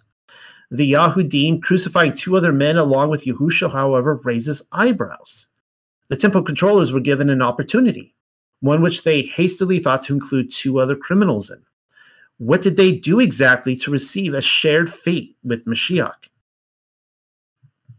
So if you need that just rephrased, if the Romans aren't doing the crucifying, then why are these two guys crucified with Mashiach? I have an answer for you, but I'm unsure about giving it. The following text gives great detail regarding their crimes, but is also a Torah-hating document, telling me that the Ruach HaKodesh was not an influencer of it whatsoever. How hateful was it? The writer tells us this in the opening line. I am Yosef of Arimathea, or Yosef of Ramah, who begged from Pilate the body of Adonai Jesus for burial, and who for this cause was kept close in prison by the murderous and God-hating or God-fighting Jews, who also, pay attention to this, who also, keeping to the law, he's talking about the Torah, have by Moshe himself become partakers in tribulation. The narrative of Yosef of Arimathea. Ouch. The writer has just thrown Moshe under the bus, accusing him of being an immoral individual. He's saying that because Moshe gave the Torah, he is just as immoral and hateful as those who killed Mashiach. He's saying the Yahudim acted towards Yahusha in a murderous manner because of their association with the Torah handed to Moshe on Sinai. There is some cognitive dissonance right there. I'm not reading too much into it either. The same writer goes on to make the following claim. And the robber, having thus spoken, Jesus says to him, you notice I changed it from Yahusha to the more Greek or Latin sounding Jesus. Amen, amen, I say to thee, Dimas, that today thou shalt be with me in paradise. And the sons of the kingdom, the children of Abraham and Yitzchak and Yaakov and Moshe, shall be cast out into outer darkness, and there shall be weeping and gnashing of teeth. And thou alone shalt dwell in paradise until my second appearing, when I am to judge those who do not confess my name. So we've talked about in the past about the sons of the kingdom being thrown out. This writer is saying that everyone in the Old Testament, Abraham, Yitzchak, Yaakov, Moshe, they're all being thrown into the outer darkness. So in review, Moshe, as well as Abraham and the patriarchs, Yitzchak and Yaakov, essentially everyone who entered into a covenant with Yahuwah, Elohim, are cast into the outer darkness. That's the surprise twist of the lemon in this gospel story. Nobody makes it into paradise but the thief on the cross, being the first person in human history who got it right, apparently, LOL. The present writer, and I couldn't be at greater odds by this point, seeing as how I advocate it is the Torah keepers who entered paradise and not the other way around. Wasn't it Adam and Chua, or who were cast out of paradise because they failed to guard the commands? And again, the cognitive dissonance is through the roof on this one. Seriously, are you buying this dribble? Even the modern day Christian who has done away with the Torah in favor of tradition is, I think that's a great song, popular song in Fiddler on the Roof, by the way, is probably going, whoa, boy, by this point. Back the lawless trolley up. And so you might be wondering why I'm even bringing this gospel into the conversation. Simple. Because the writer of the narrative of Yosef of Arimathea agrees with countless other books on any number of observations, all except one detail. Yeah, the titty twist ending where everyone but the lawless one are thrown into the outer darkness. Ridiculous. He literally goes down, Yahusha goes down to Sheol, and I think he just releases Adam, I think, in this, and everyone else is thrown into the whatever, thrown into eternal darkness. That's just the thing about controlled opposition. They feed you the truth, but only in such a way as to lead you right back onto the wide road of destruction. Basically, this guy saying, don't keep the commands, don't be faithful. Is there ever a better example than this book? Ironic, since it goes into great detail as to the crimes of the very criminal who was strung up next to Mashiach. And here's what we learn of them. So again, this is from the narrative of Joseph of Arimathea, and it says, the first, his name Gistus, put travelers to death, murdering them with the sword, and others he exposed naked. And he hung up women by their heels, head down, and cut off their breasts, and drank the blood of infants' limbs, never having known Elohim, not obeying the laws, being violent from the beginning and doing such deeds. He sounds like a regular Hannibal Lecter. And the case of the other was as follows. He was called Dimas. Now, Dimas is the one who repented on the cross and was by birth a Galilean and kept an inn. He made attacks upon the rich, but was good to the poor, a thief like Tobit, for he buried the bodies of the poor. If you haven't read the book of Tobit, I highly recommend you do. And he set his hand to robbing the multitude of the Jews and stole the Torah itself in Jerusalem and stripped naked the daughter of Caiaphas, Caiaphas being the high priest, who was priestess of the sanctuary, and took away from its place the mysterious deposit itself placed there by Solomon. Such were his doings. Sick. Guess, see, I already said, I jumped ahead of myself. I guess that Gistus was a Hannibal Lecter, as Hannibal Lecter as they come. We have before us another reference to the sinister ritualistic practice of baby blood consumption. That's straight up macabre. It's something that, happens a lot today. The guy probably owned an abortion clinic. Perhaps he even has published the first spirit cooking cookbook. Who really knows? The dude was so vile, the Romans would have no problem nailing him to a plank of wood. But then the crimes of Dimas were committed against the Yahudim, specifically against the daughter of Caiaphas. He raped her. There are other crimes listed here as well. He stole the Torah from the temple, being one of them. The so-called mysterious deposit placed there by Shaloma or Solomon is suspect, seeing as how the temple was built by Herod centuries after the fact. It is certainly unclear what the writer's knowledge is of the Torah, probably not much, much less the Tanakh as a whole, though his comparison with Tobit is interesting to say the least, telling us that he had definitely read Tobit. Which was a highly Jewish book. There is no question the criminal being described was a bad dude. The judgment of rape, however, is described in Deuteronomy 22, 28 through 29, and this wasn't it. He should have been required to pay a hefty fine, and no, the daughter of Caiaphas would not have been forced to marry him, as per the rumor. The consequence of theft is another mismatch with his crucifixion. But then, as I've already pointed out, so was Yahusha's. If they were accusing Mashiach of being a false prophet, stoning would have been the proper option. Except for the aforementioned names, Torah was not being followed by anyone involved. Let's not get distracted, though. Caiaphas had personal reasons for wanting to crucify the two thieves, particularly Dimas. He was given his window of opportunity and took advantage of it. Gistus has often been referred to as the impenitent thief, the thief who refused to repent. He is the thief who mocked Yahusha while on the cross and failed to repent of his actions. Dimas, on the other hand, is the one who understood who it was being slain before him and requested Mashiach's mercy.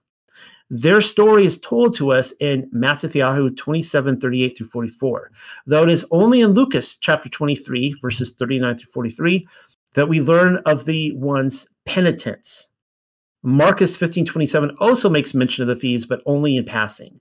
So of all the gospel accounts, it is only, certainly of the canonical, it's only Lucas that talks about that one of the two was repentant. Well, here is the same account according to Nicodemus. As you know, Bezora Nicodemus is one of my favorite Gospels. I love that Gospel. And they are given names. So this comes from Bezorah and Nicodemus, chapter 7.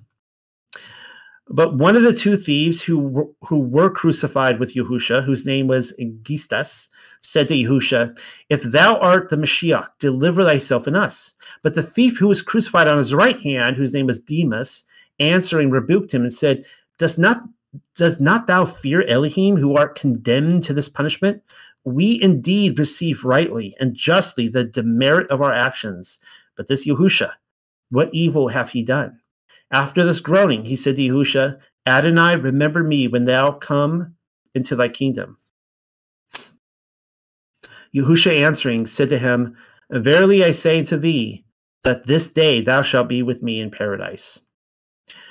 Dimas requests that Yahusha remember him when he comes into his kingdom, implying a belief in the resurrection and second coming. Yahusha's response turns the table on the narrative, which is to be expected. It's literally a pastime of his. And saying he would be with them in paradise on that very day, there's the war of the comma for you. He was answering his request in pinpointing the coordinates of his kingdom. There are fun footnotes everywhere.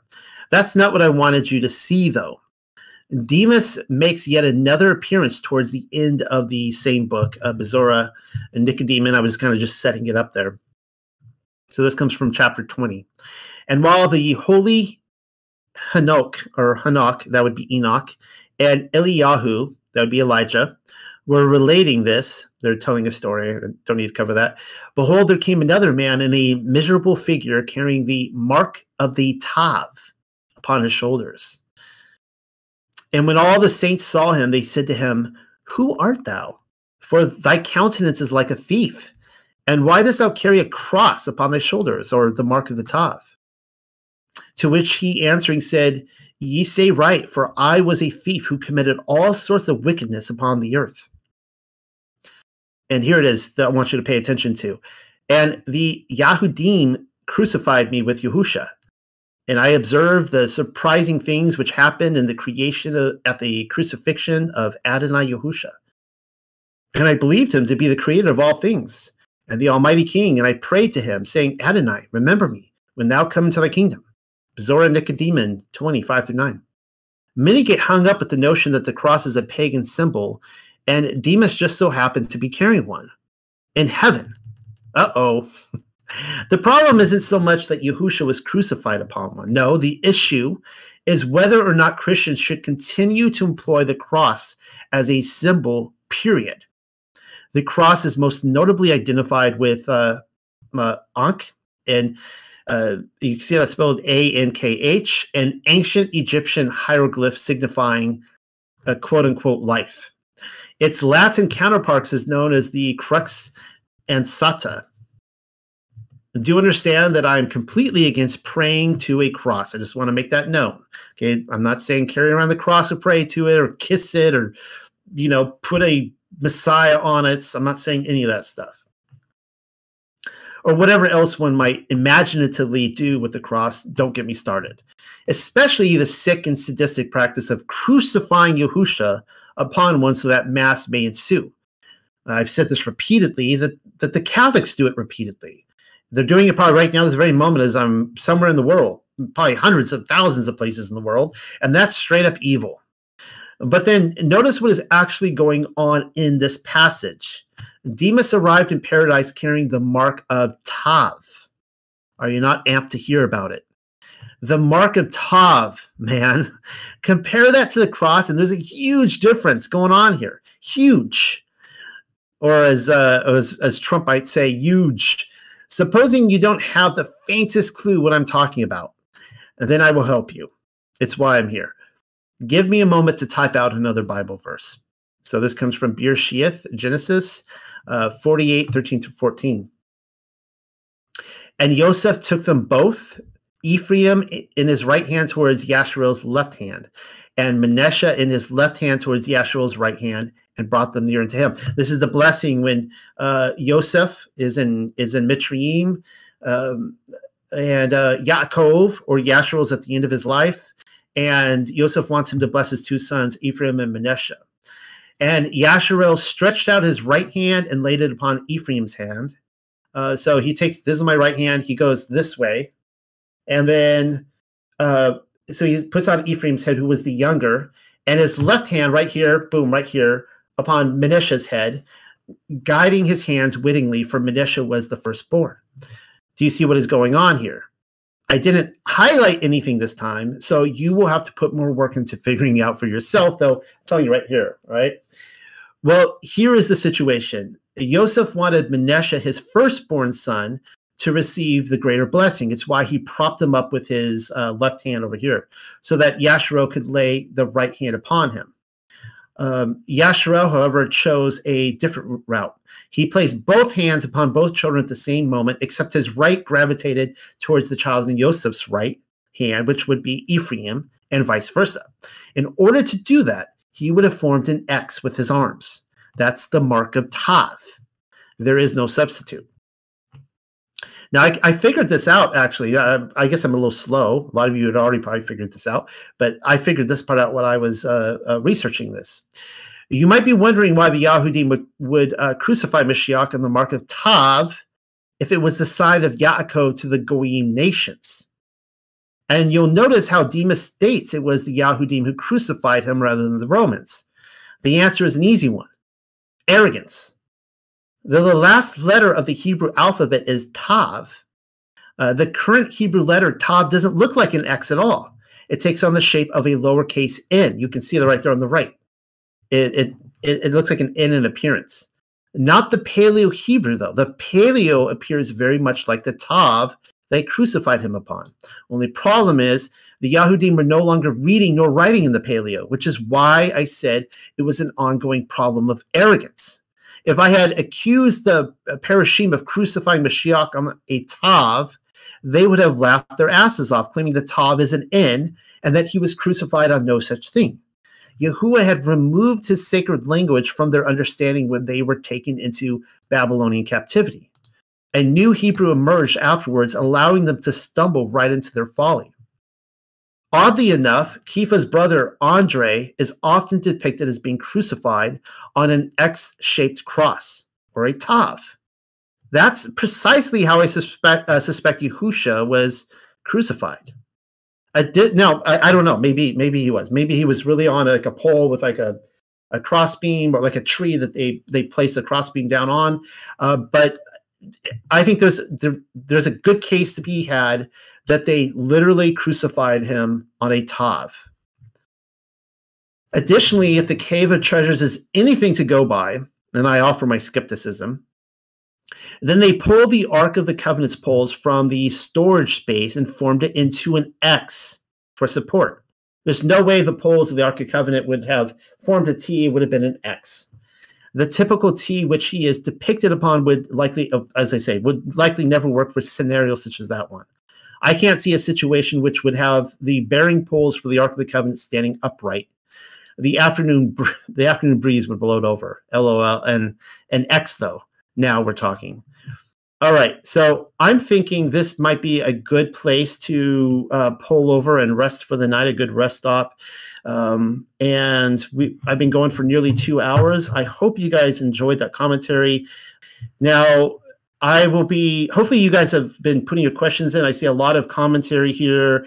I haven't been reading if I'm getting a shellacking from you guys tonight or not, if you guys enjoyed this or not. But I will be calling Sarah up here, Sarah E., to ask some of the questions that you have been throwing my way tonight. So it looks like she's up here now. Let me know if you can hear me. I can hear you. You're on. There we go. Okay. Wow, that was another phenomenal couple of hours, Noel. Thank you for that. The chat has been super busy, and there are a lot of really great comments in addition to some questions.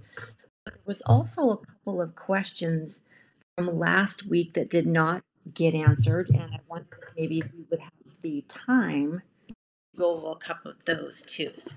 Absolutely. Let's do it. Let's fire away. Awesome. Okay. The first one was talking about how Yahuwah is done with the land, and he gave a writ of divorce.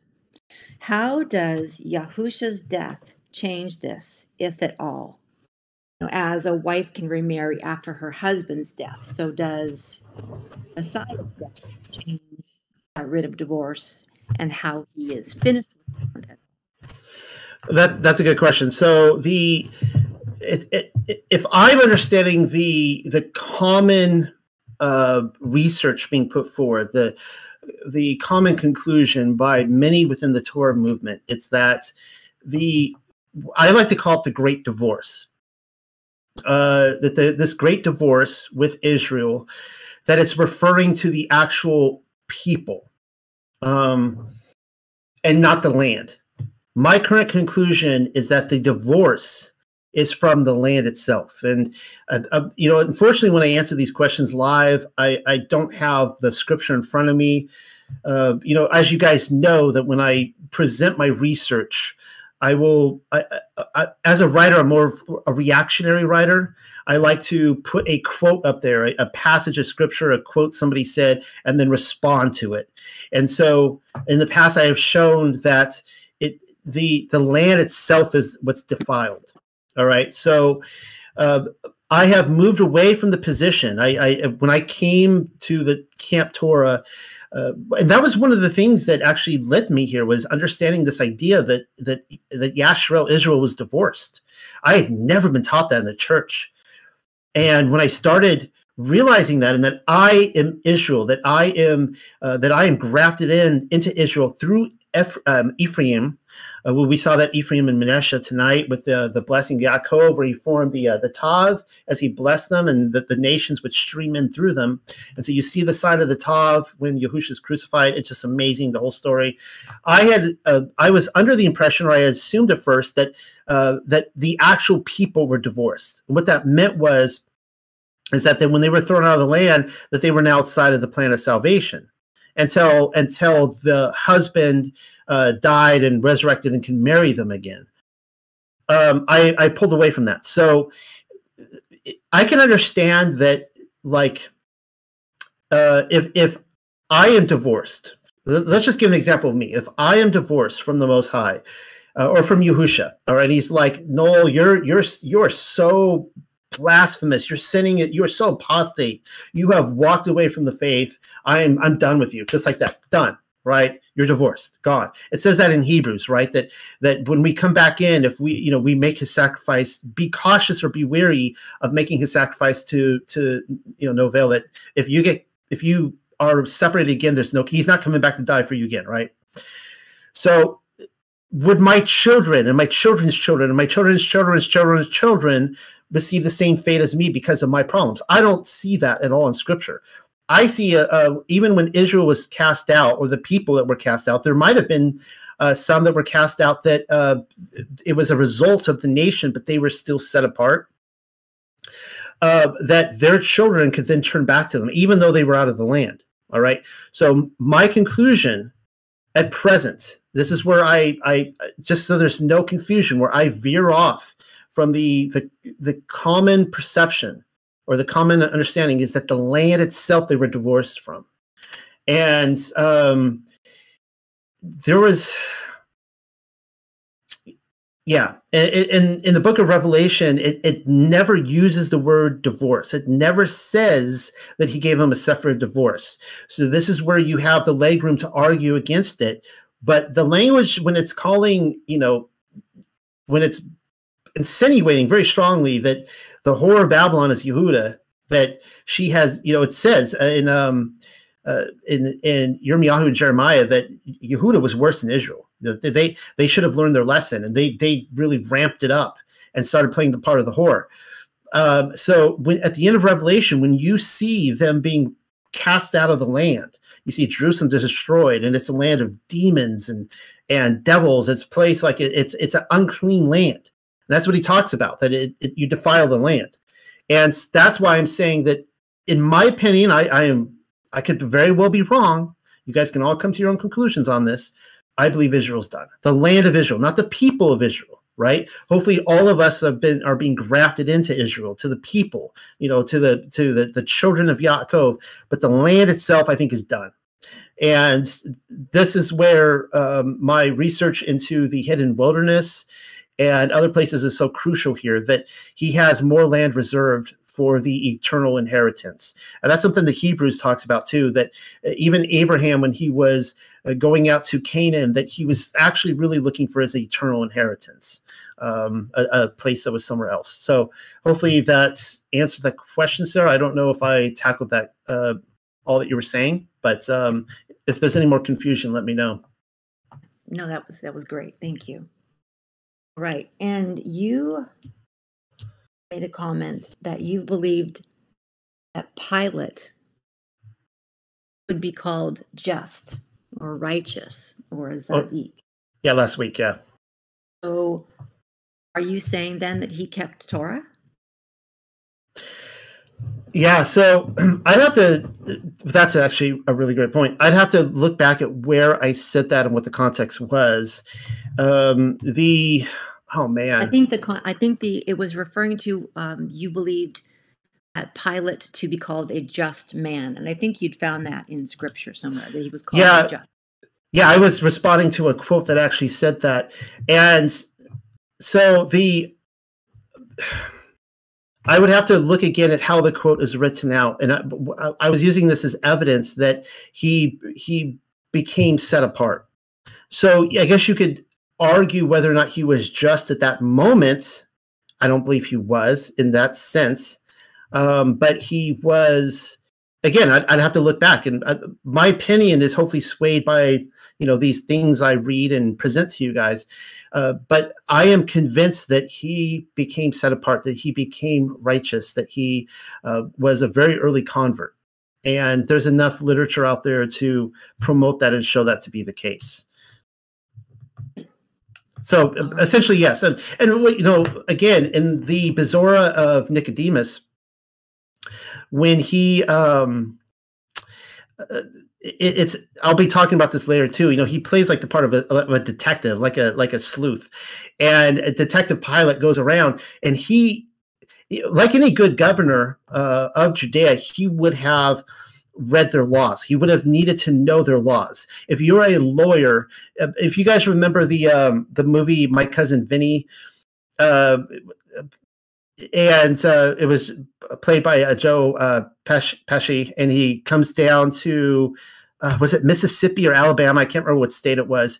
And his cousin, who was the Karate Kid, he's accused of murdering someone there, and he goes. So his cousin Vinny goes before the judge, and the judge like slaps down this huge thick book, and he's like, "These are our laws here. You better know these when you come into my court." And so any good governor, he's going to go down there and he's going to go, what are the laws of this land? How do I govern these people? Now I have the laws of Rome, but I need to know their laws. So I think he would have studied the Torah. I think he would have known the Torah very well. And when you look at Bezorah Nicodemus, he is going to the temple controllers. He's going to the Yahudim, and he's playing them at their own game. And he's pointing out like all the Torah to them, and showing their fallacy. And Sarah, did you have any more questions on last week? Because there's something I did want to add from last week before we move on to this week's questions. There was one comment when you were quoting 2nd Esdras 6 through 10. Where you said, "For Esau is the end of the world, and Yaakov is the beginning of it that follows." There was just a question could that be alluding to the literal end of the world that's ending in fire and the new world to come, as in the new heaven and the new earth? Yeah, it could. One of the problems when we talk about the end of the world and we're trying to grasp their understanding of the end of the world, from a Hebrew perspective, is what does that mean, right? And I think it could mean a number of things. It could mean it could be what you just described. B, it could be referring to the actual coming of his kingdom, which was clearly Mashiach ushered that in with his ministry. We talk about the physical millennial kingdom, which I believe happened on this earth, but there's also his spiritual kingdom. It's not just physical, right? That's one of the things people throw at me. Like, where did it go? Well, it's still here. It's within you, right? So it could be the end of one age, the beginning of this new age of the kingdom, which is eternal, everlasting. It's not ever coming to an end. He ushered that in.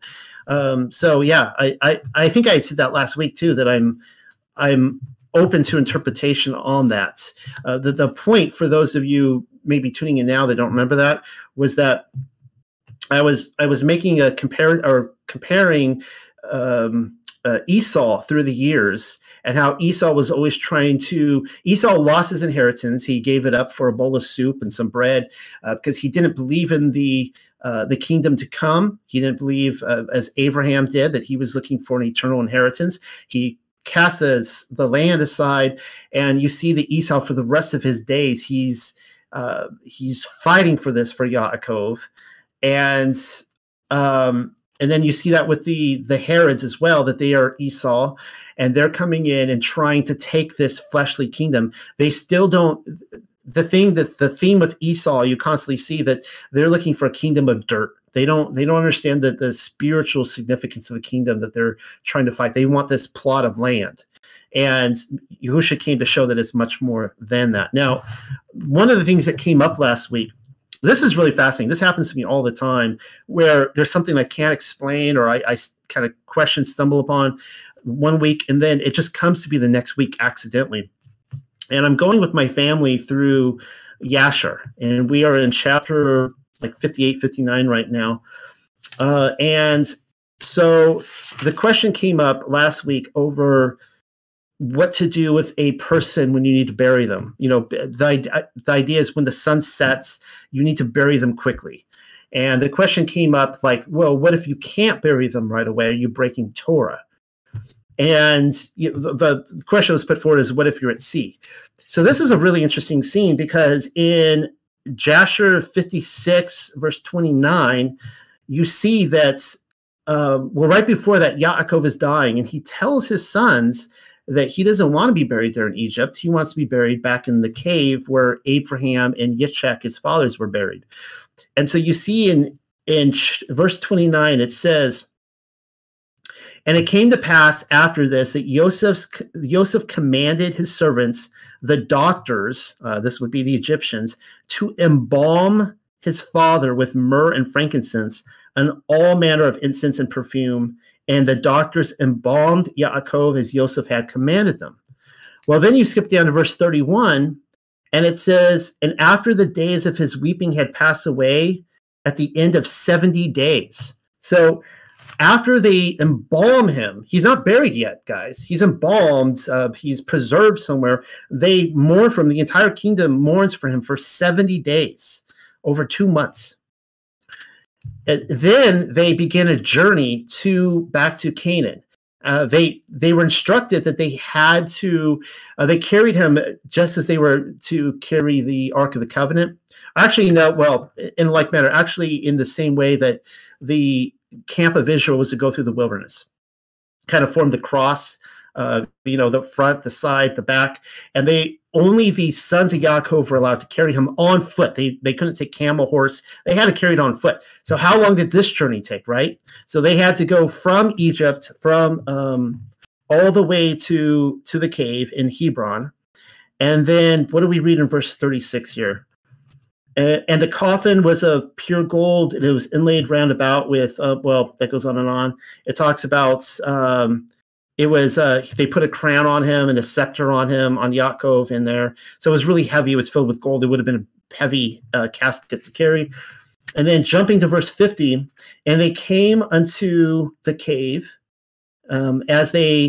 As they came, Esau stood with his sons against Joseph and his brethren as a hindrance in the cave.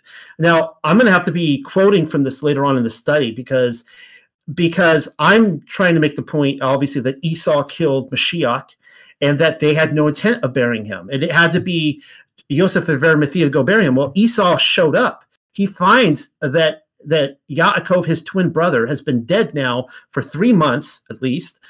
And he shows up at the cave. He stands in front of him and says, "You are not burying him in here. This is my cave." And there was a big argument, being put forward of, wait a second, Yaakov, you sold this land and he bought this from you. It's his now. You forsake this. You forsook this. So there's this big argument that ensues. And of course, this is part of the wickedness of Esau. This goes against Torah, right? That he actually doesn't want to bury the dead. He's supposed to be burying the dead. Well, then I found this one interesting thing here, verse 68 of the same chapter. It says, and Joseph and his brethren made a mourning of 7 days for their father. This is after, they cut off Esau's head. It goes rolling, and a bunch of Esau's sons die in this battle, and they are able to bury Yaakov in the cave. They then mourn 7 more days. All right. So first of all, the point of this is to say that the Torah commands us to bury the dead by sundown. And this is where we're looking at the checking off the box versus the heart of the issue here, right? The circumcised heart issue of this command is, are you taking care of the dead? Are you trying to bury them? Right? Are you, you're not just like throwing the body out in the back to rot in the sun, right? Like you are putting it into a cool place, you're embalming it, you're preserving it, you're getting ready for the funeral, that kind of stuff. And I kind of wanted to point this story out because I think we get so caught up on these extra little check marks. It's the way the Torah is written as a transformative document is, are you internalizing this and trying to work the situation out in your life? So hopefully that makes sense to everyone. I was totally intrigued, though, by the idea. I want to point out, not to go too off topic here, is that when Yaakov, when they finally get him into the cave, they then mourn 7 days, even though they'd already mourned 70 days. So what's going on here? Well, if you compare that with 2nd Esdras, it says that you are to mourn for the dead for 7 days after their death. I'm wondering now if it's their death or their burial, if there's a connection there, because it says that, for 7 days, their guardian angel, whatever, they take them around on a tour of the cosmos. They show them the kingdom to come or what have you, which sounds totally awesome. The thought that all of us could go up to the firmament and look at it and look down at the earth and the stars and get, show them the entire cosmos. And so, but the end of the 7 days, you're not to mourn them anymore because they are then put down into Sheol and put to sleep. Like a guardian angel comes, they put them in their crypt. They're down there, they're asleep, the lights are out, and we're not to mourn them anymore. There's a connection with the 7 days. So I'm like, well, wait a second here. If there's a connection to that 7 days, where was Yaakov? Where was his nefesh, his soul, or his ruach in those 70 days and the journey out to the cave? And then I thought about Abel when he was killed, and there's several texts I'd have to look at. This would be a whole study in itself. You guys act surprised if I ever bring this up again into a topical study. You see that Cain is trying to bury Abel into the ground, and the earth keeps vomiting him up. And the earth's like, I'm not burying this dude. And in the legend of the Jews, they even talk about this and how there was no place for his nefesh to go. There was no Sheol at this point. Like this was, Yahuwah had created the firmament, but he didn't even have like the holding cell for the nefesh yet. And it wasn't until a later time when that Abel was finally buried in the ground. I think they had to wait for Adam to die first, which was almost 1,000 years, that his body remains outside of the earth. So I'm just wondering if there is a connection to the necessity of burying someone quickly in the ground, putting them into the ground, and the process of their soul being taken to Sheol. So something just to think about right there. Next question, Sarah. All right, now we're moving on to comments and questions from tonight. First comment is a bit of a long comment, but it's good. It's from Jonathan Henderson, 52. He says, it's interesting to think about how on one hand, Yah used the Sanhedrin and the Jews to sacrifice Messiah for his plan of salvation. But it's also because he knew the wickedness in them was the reason the plan would go the way it did. Remember, remembers seeing on TBN an Easter program where they were trying to form this narrative of no one killed Jesus. And it was all of us and our sin that killed him.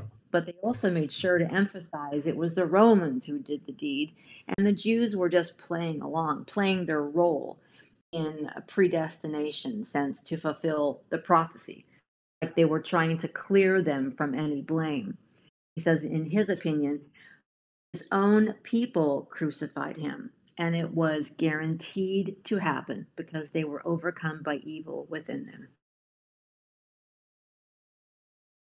Yeah, yeah, I agree with those sentiments in that statement, and this is something I've been thinking a lot about too, because it's that's something we all have to evaluate in here. And as I pointed out earlier, how you see yourself in this scenario does matter.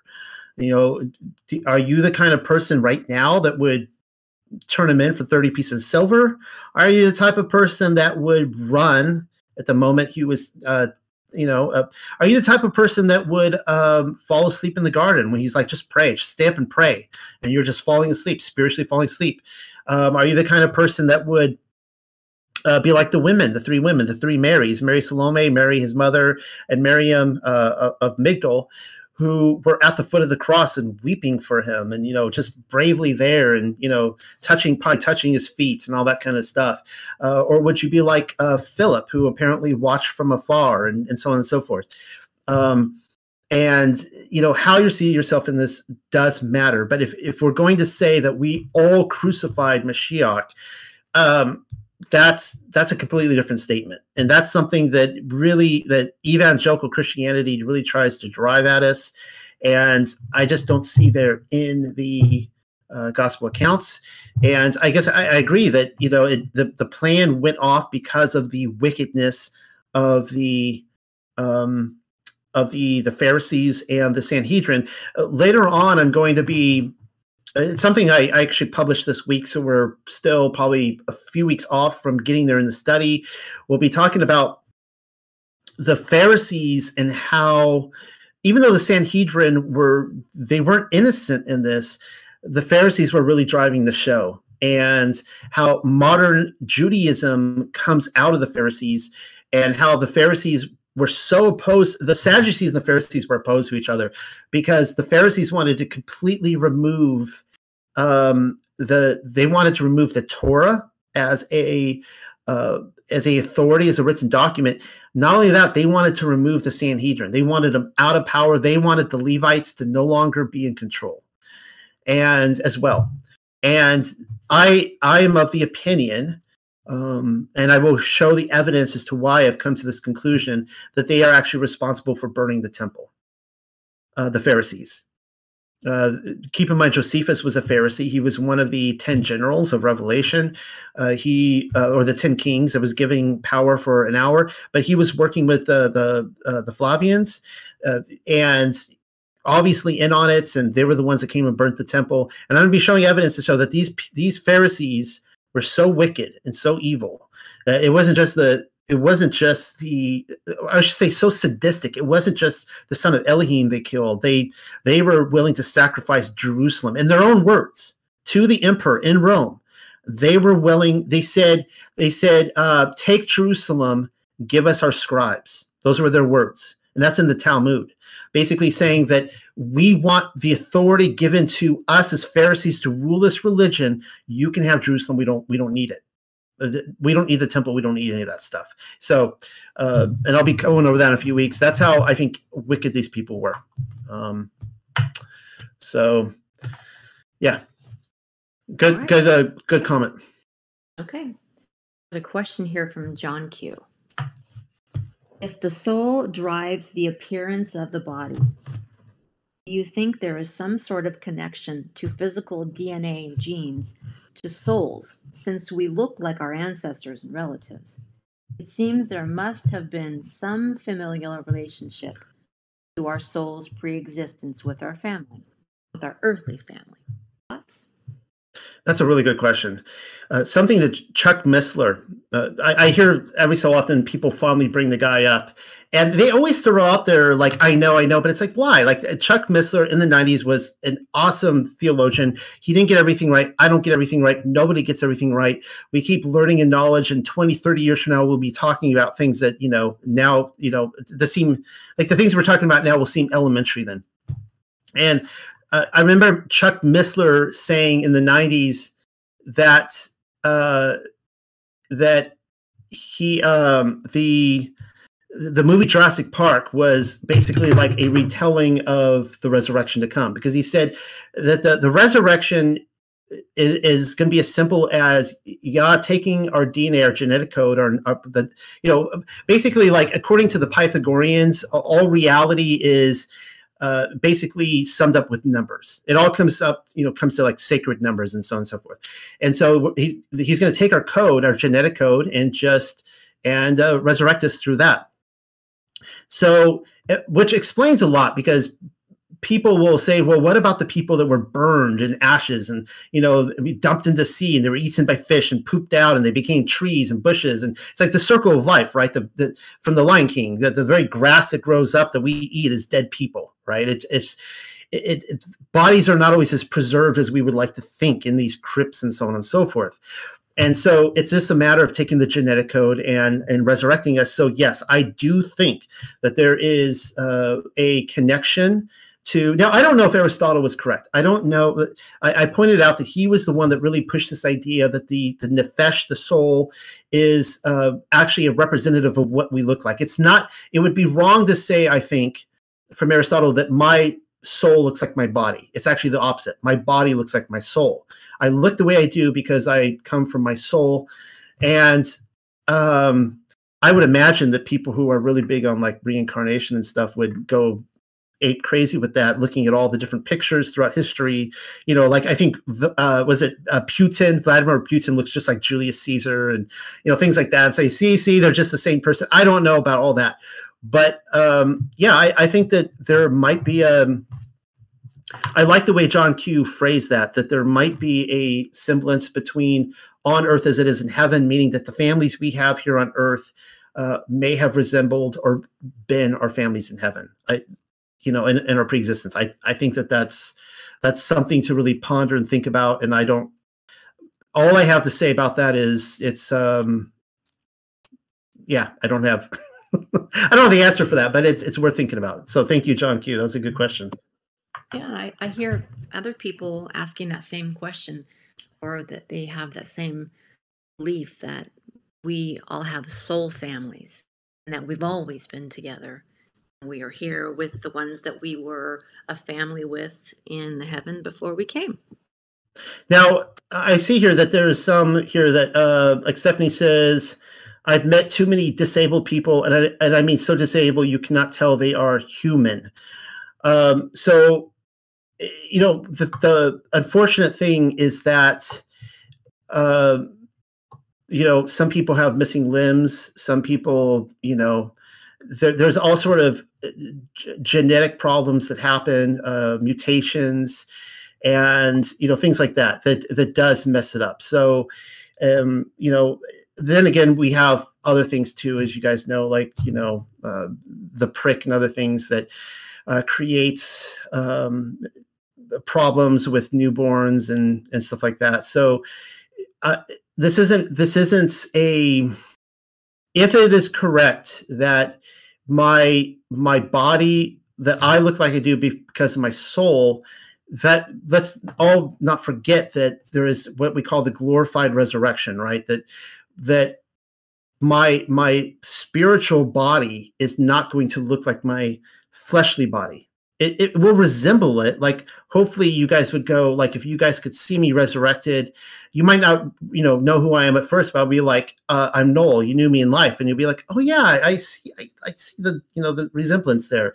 I think we're talking about something like that, and not the problems that might develop genetically or because of other causes. So. Okay, next question.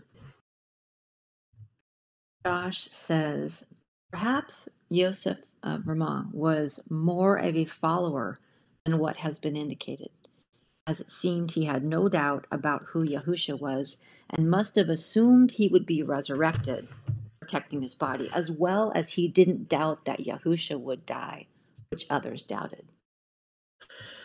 So it sounds like Josh is saying that Joseph of Ramah, or Arimathea, Joseph of Arimathea, knew much more about Messiah than he let on. And that is obviously something that I can speculate upon. I can't answer assuredly, though there is a lot of thought out there that Yahusha and Yosef, of course, would have been his great uncle. It would have actually been his mother Mary's uncle, so it would have been his great uncle. The idea is that Joseph of Arimathea was a tin trader, and that he had sizable property in Great Britain. And my thought is that his tin trade went, of course, through Egypt, all the way over to North and South America. I think they were trading there. I think he had a lot of influence. He was a wealthy dude. There's no doubt he was a wealthy dude, right?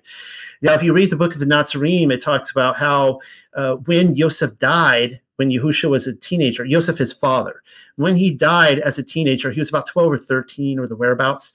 He was a young man that he left for a great time. It said he left for a great time and then came back as an adult when he started his ministry. He did not come back till he started his ministry. Where he went off to, it doesn't say, but I think he went off with Yosef, so of Ramah, and I can't prove that, but I'm giving this because I think that there's very likely that there is a lot that he did know about him, but even without all that speculation, even how much. Because the thing is that what's interesting about the book of the Nazarene, which I really like, is that it actually really plays into the pre-existence narrative. I showed you some of the Docetic texts of how, Yahusha, as a baby, whatever, he just starts talking and prophesying. I don't know about all that, and that's a whole discussion to have on its own. One of the themes of pre-existence is that people, as they live out their life, they might start recalling a little bit more about their purpose, their mission here, right? Like before you come to this earth, you know your whole mission, you know everything that you're going to be given in order to accomplish your mission. You arrive here as a baby, you don't remember anything, you're being lied to, you're being filled with lies and distractions, and you have to circumnavigate all that and come out on top and fulfill your mission without misinterpreting all the material you're giving in order to complete it, because we're given everything we need. So the thing is with Yahusha, according to the book of the Nazarene, is that after his baptism and you start seeing him, he's starting to really realize who he is and that he is the son of Elohim. And at first, even Yochanan he's not even sure. He kind of doubts it. Maybe you are, maybe you're not. I think you are. But then by the end of Yahusha's ministry, he's on fire and he's like, yeah, I'm the son of Elohim. I'm the son of the Most High. And he just has all these recollections and he's just doing stuff. And so, again, Yosef, he might have been a part of that process. And I say all that because when he was a youth, obviously, according to this, Yahusha would not have remembered everything. And Yosef might have just thought, wow, this is a strapping young lad here. He's a really brilliant guy, a great scholar, gentleman and a scholar, but, he's not the son of the Most High, right? But again, at the very base minimal, what Yosef of Ramah was very clearly doing was he was burying the dead. He knew about the agenda. He knew that they were going to mutilate him, do something terrible to his body. So he pulled the strings with Pilate and said, look, can we get some Roman authority here to put him on a sealed tomb so that they can't do anything? They can't get past your guards. And he was, in that way fulfilling Torah. So great questions tonight, guys. Okay. One more question from Josh. He says, so with Christians' obsession with Jerusalem and the Jewish people, do you believe this cognitive dissonance in making it the Romans who crucified the Messiah as another part of the lie, a greater deception? Or perhaps is it some greater deception involving the current Jewish people in Jerusalem are Edomites? Okay, there was. Can you repeat that one more time? Because I was getting a lot of things in there. If you can repeat that one more time. So, with the Christians' obsession with Jerusalem and the Jewish people, do you believe this cognitive dissonance in making it the Romans who crucified the Messiah as another part of the lie, greater deception, and or perhaps is it some greater deception involving the current Jewish people in Jerusalem who are the Edomites? So, the modern Jews in Israel, you guys know my view on that. They are the Ashkenazi are not who they say they are. Now, to their benefit, I'm just going to throw this out here. Dr. Stephen Pidgeon brings up some fair points. For those of you who know Pidgeon, he is the person who does the Sefer Bible. And he has done such great work into genealogies and showing how the tribes of Israel, of Yasharel, went all over the earth. I mean, he shows how like the tribe of Dan went all the way down around the south of Africa, back up to Madagascar and Ethiopia and all over. I mean, that they just, Cameroon, that they were just all in there. They went all through Europe and all these tribes, Reuben, all of them. And so from his point of view, and this is worth thinking about, from his point of view, he's like, there's more likelihood that the Ashkenazi are descended from Israel than not. It's a fair point, because that's something that I bring up a lot. Now, but that's still, you still have to recognize, it's like, wait a second. How are they still making, they're claiming that they're Jews, Yahudim, right? Where are they finding that? There is no record of it whatsoever. So there is still a deception there. I have shown that Esau, or what we call Edom, the Edomites, did take over Yasharel during, or Judea during Yahusha's own ministry. And in fact, I have kind of changed my opinion to say that if I had to either or, if someone were putting a gun to my head and saying I need to come to a decision, I would say that the prophecies were fulfilled. All prophecies were fulfilled with Yahusha. That the prophecies of Edom coming in and taking over the land, which would then lead to this destruction, Yahuwah's wrath, that happened with Yahusha and the 40 years leading up to it. All right. So whatever is happening today, if it is, I have no problem with it if it being a repeat prophecy. Like it might be Edom all over again, coming in, infiltrating, fake Exodus. We know it's a fake Exodus, right? But if I had to choose one or the other, I would say all prophecy was fulfilled by that time. That's just my opinion. You guys can do whatever you want. Hopefully that made sense. Yeah, I do think that the other part of this is that much of the evangelical church, I can't speak for all denominations. I don't know how the Russian Orthodox, the Greek Orthodox, all these different churches feel about Zionism.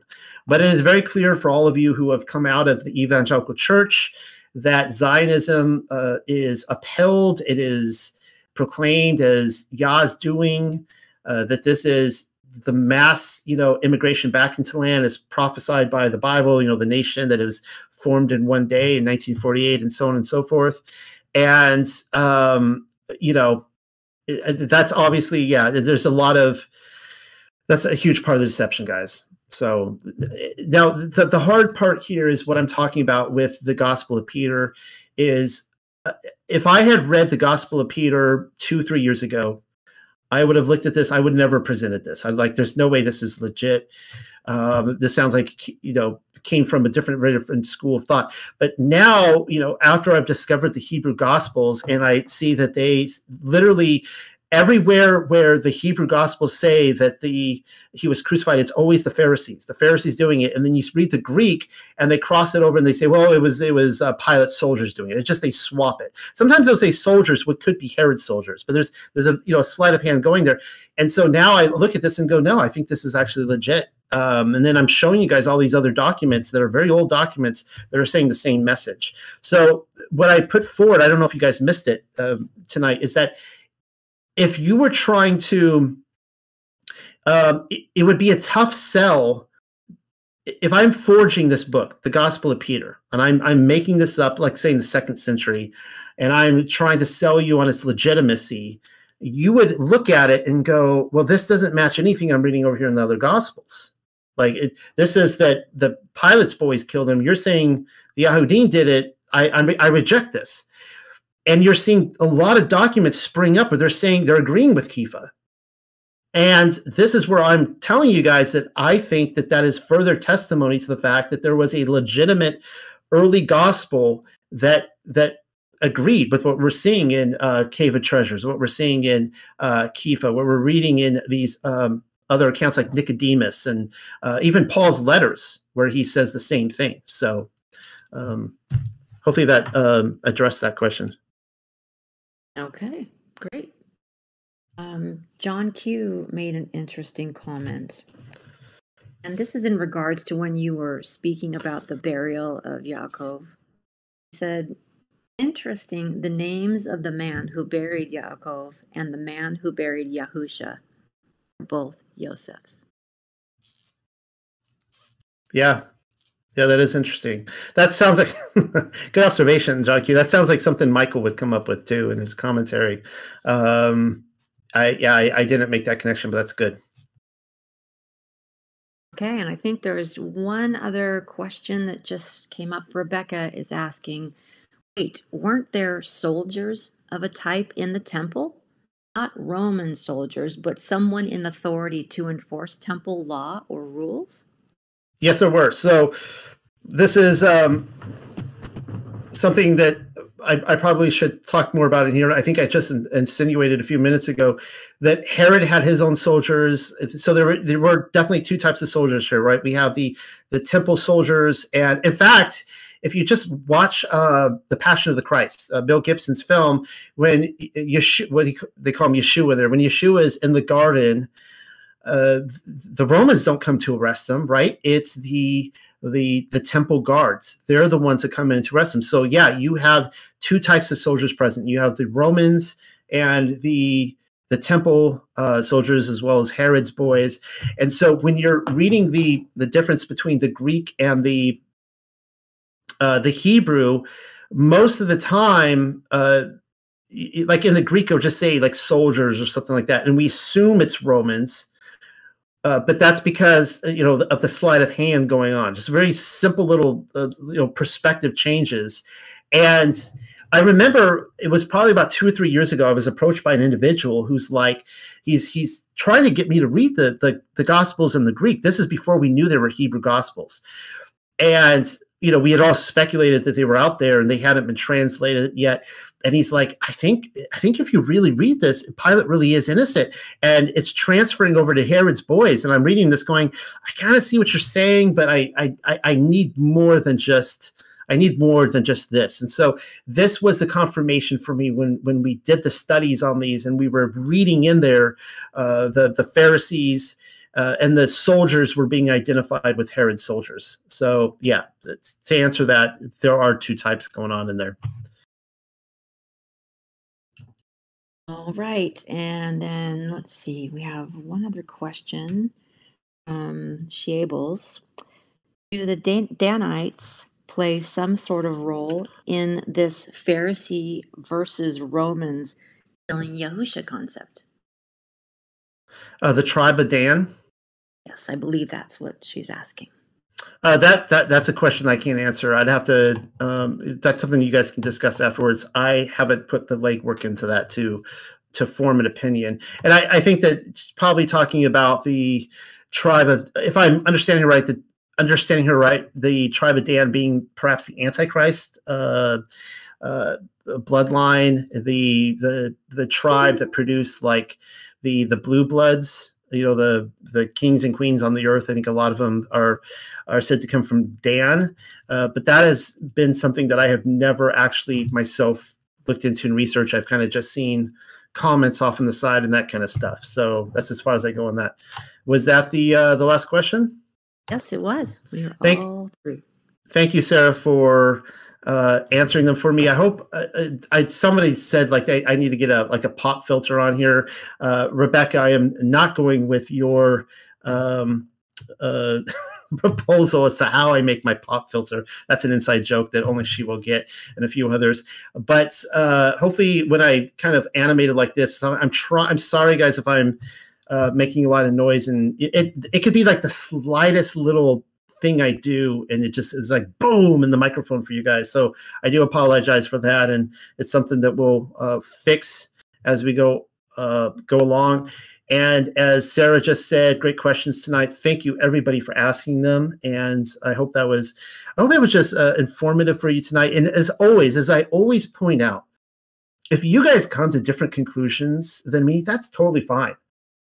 My hope as a researcher is that I can present you with things that at the end of it you go, I don't agree with everything Noel says, but I learned something, right? It's one of the greatest compliments that I probably the number one thing I see as I look around online and people writing on social media, when they talk about me, they'll say, I don't agree with everything Noel says, which is always interesting. They almost always start with that, So they're saying like, look, guys, he's controversial. Okay. He's going to say some things. It's okay if you don't agree with all, but they'll be like, we really love his research. Right. So hopefully tonight, you guys were able to, just hopefully I was able to take you guys on a journey and show you things that maybe you've never seen before. And we'll be doing this again, week after week after week. Quick reminder, the TUC book club, it's one of the ways you can support this ministry, and we put out new material every single month. And thank you, Rebecca, for doing such a great job on that. And also next week, you guys come back, it's going to be a very lively, interesting conversation, because I'm bringing on Pamela and Michael, and they're going to be discussing interesting dynamic of the father-son relationship. And you guys have all heard before I'll be introducing this next week, but just to give you guys a heads up, a lot of people, when they come out of the Trinitarian argument, the Trinitarian belief, they fall in kind of one of two camps. My camp, where I'm currently at, is that Yahusha HaMashiach is the literal son of the Father, that I would call the Father Yahuwah, or you could say Yahweh, that he's the literal son, that they are not the same entity, the same, like one Elohim, 2 or 3 persons or whatever. The other camp that is popular, you guys will see a lot, is they'll say the Father is the Son, right? That Yahuwah is Yahusha, which doesn't make any sense to me. Well, Michael and Pamela will be presenting the position that Yahuwah is Yahusha, but Yahuwah is not the Father. The Yahuwah, the Elohim of the Old Testament, was always the Son all along. All right. That's going to spin heads right now for some people who might be hearing that for the first time. But I am really looking forward to the presentation. And as always, if you were like, no, I disagree, hopefully we'll still learn something, right? There'll be some meaty material. So I'll come back. And with that, okay. So it looks like we have a question right here. Let me just see if I can answer this real quick. I did ask at the beginning if Noel wanted to, if I'll plug for the conference. Okay. Yeah, okay. I guess I'll plug for the conference. In 2 weeks, I'll be speaking at Sacred Word Publishing Conference in Atlanta, Georgia. I am very grateful that Zen has asked me to speak, and I will be speaking specifically on the Mud Flood and the Millennial Kingdom.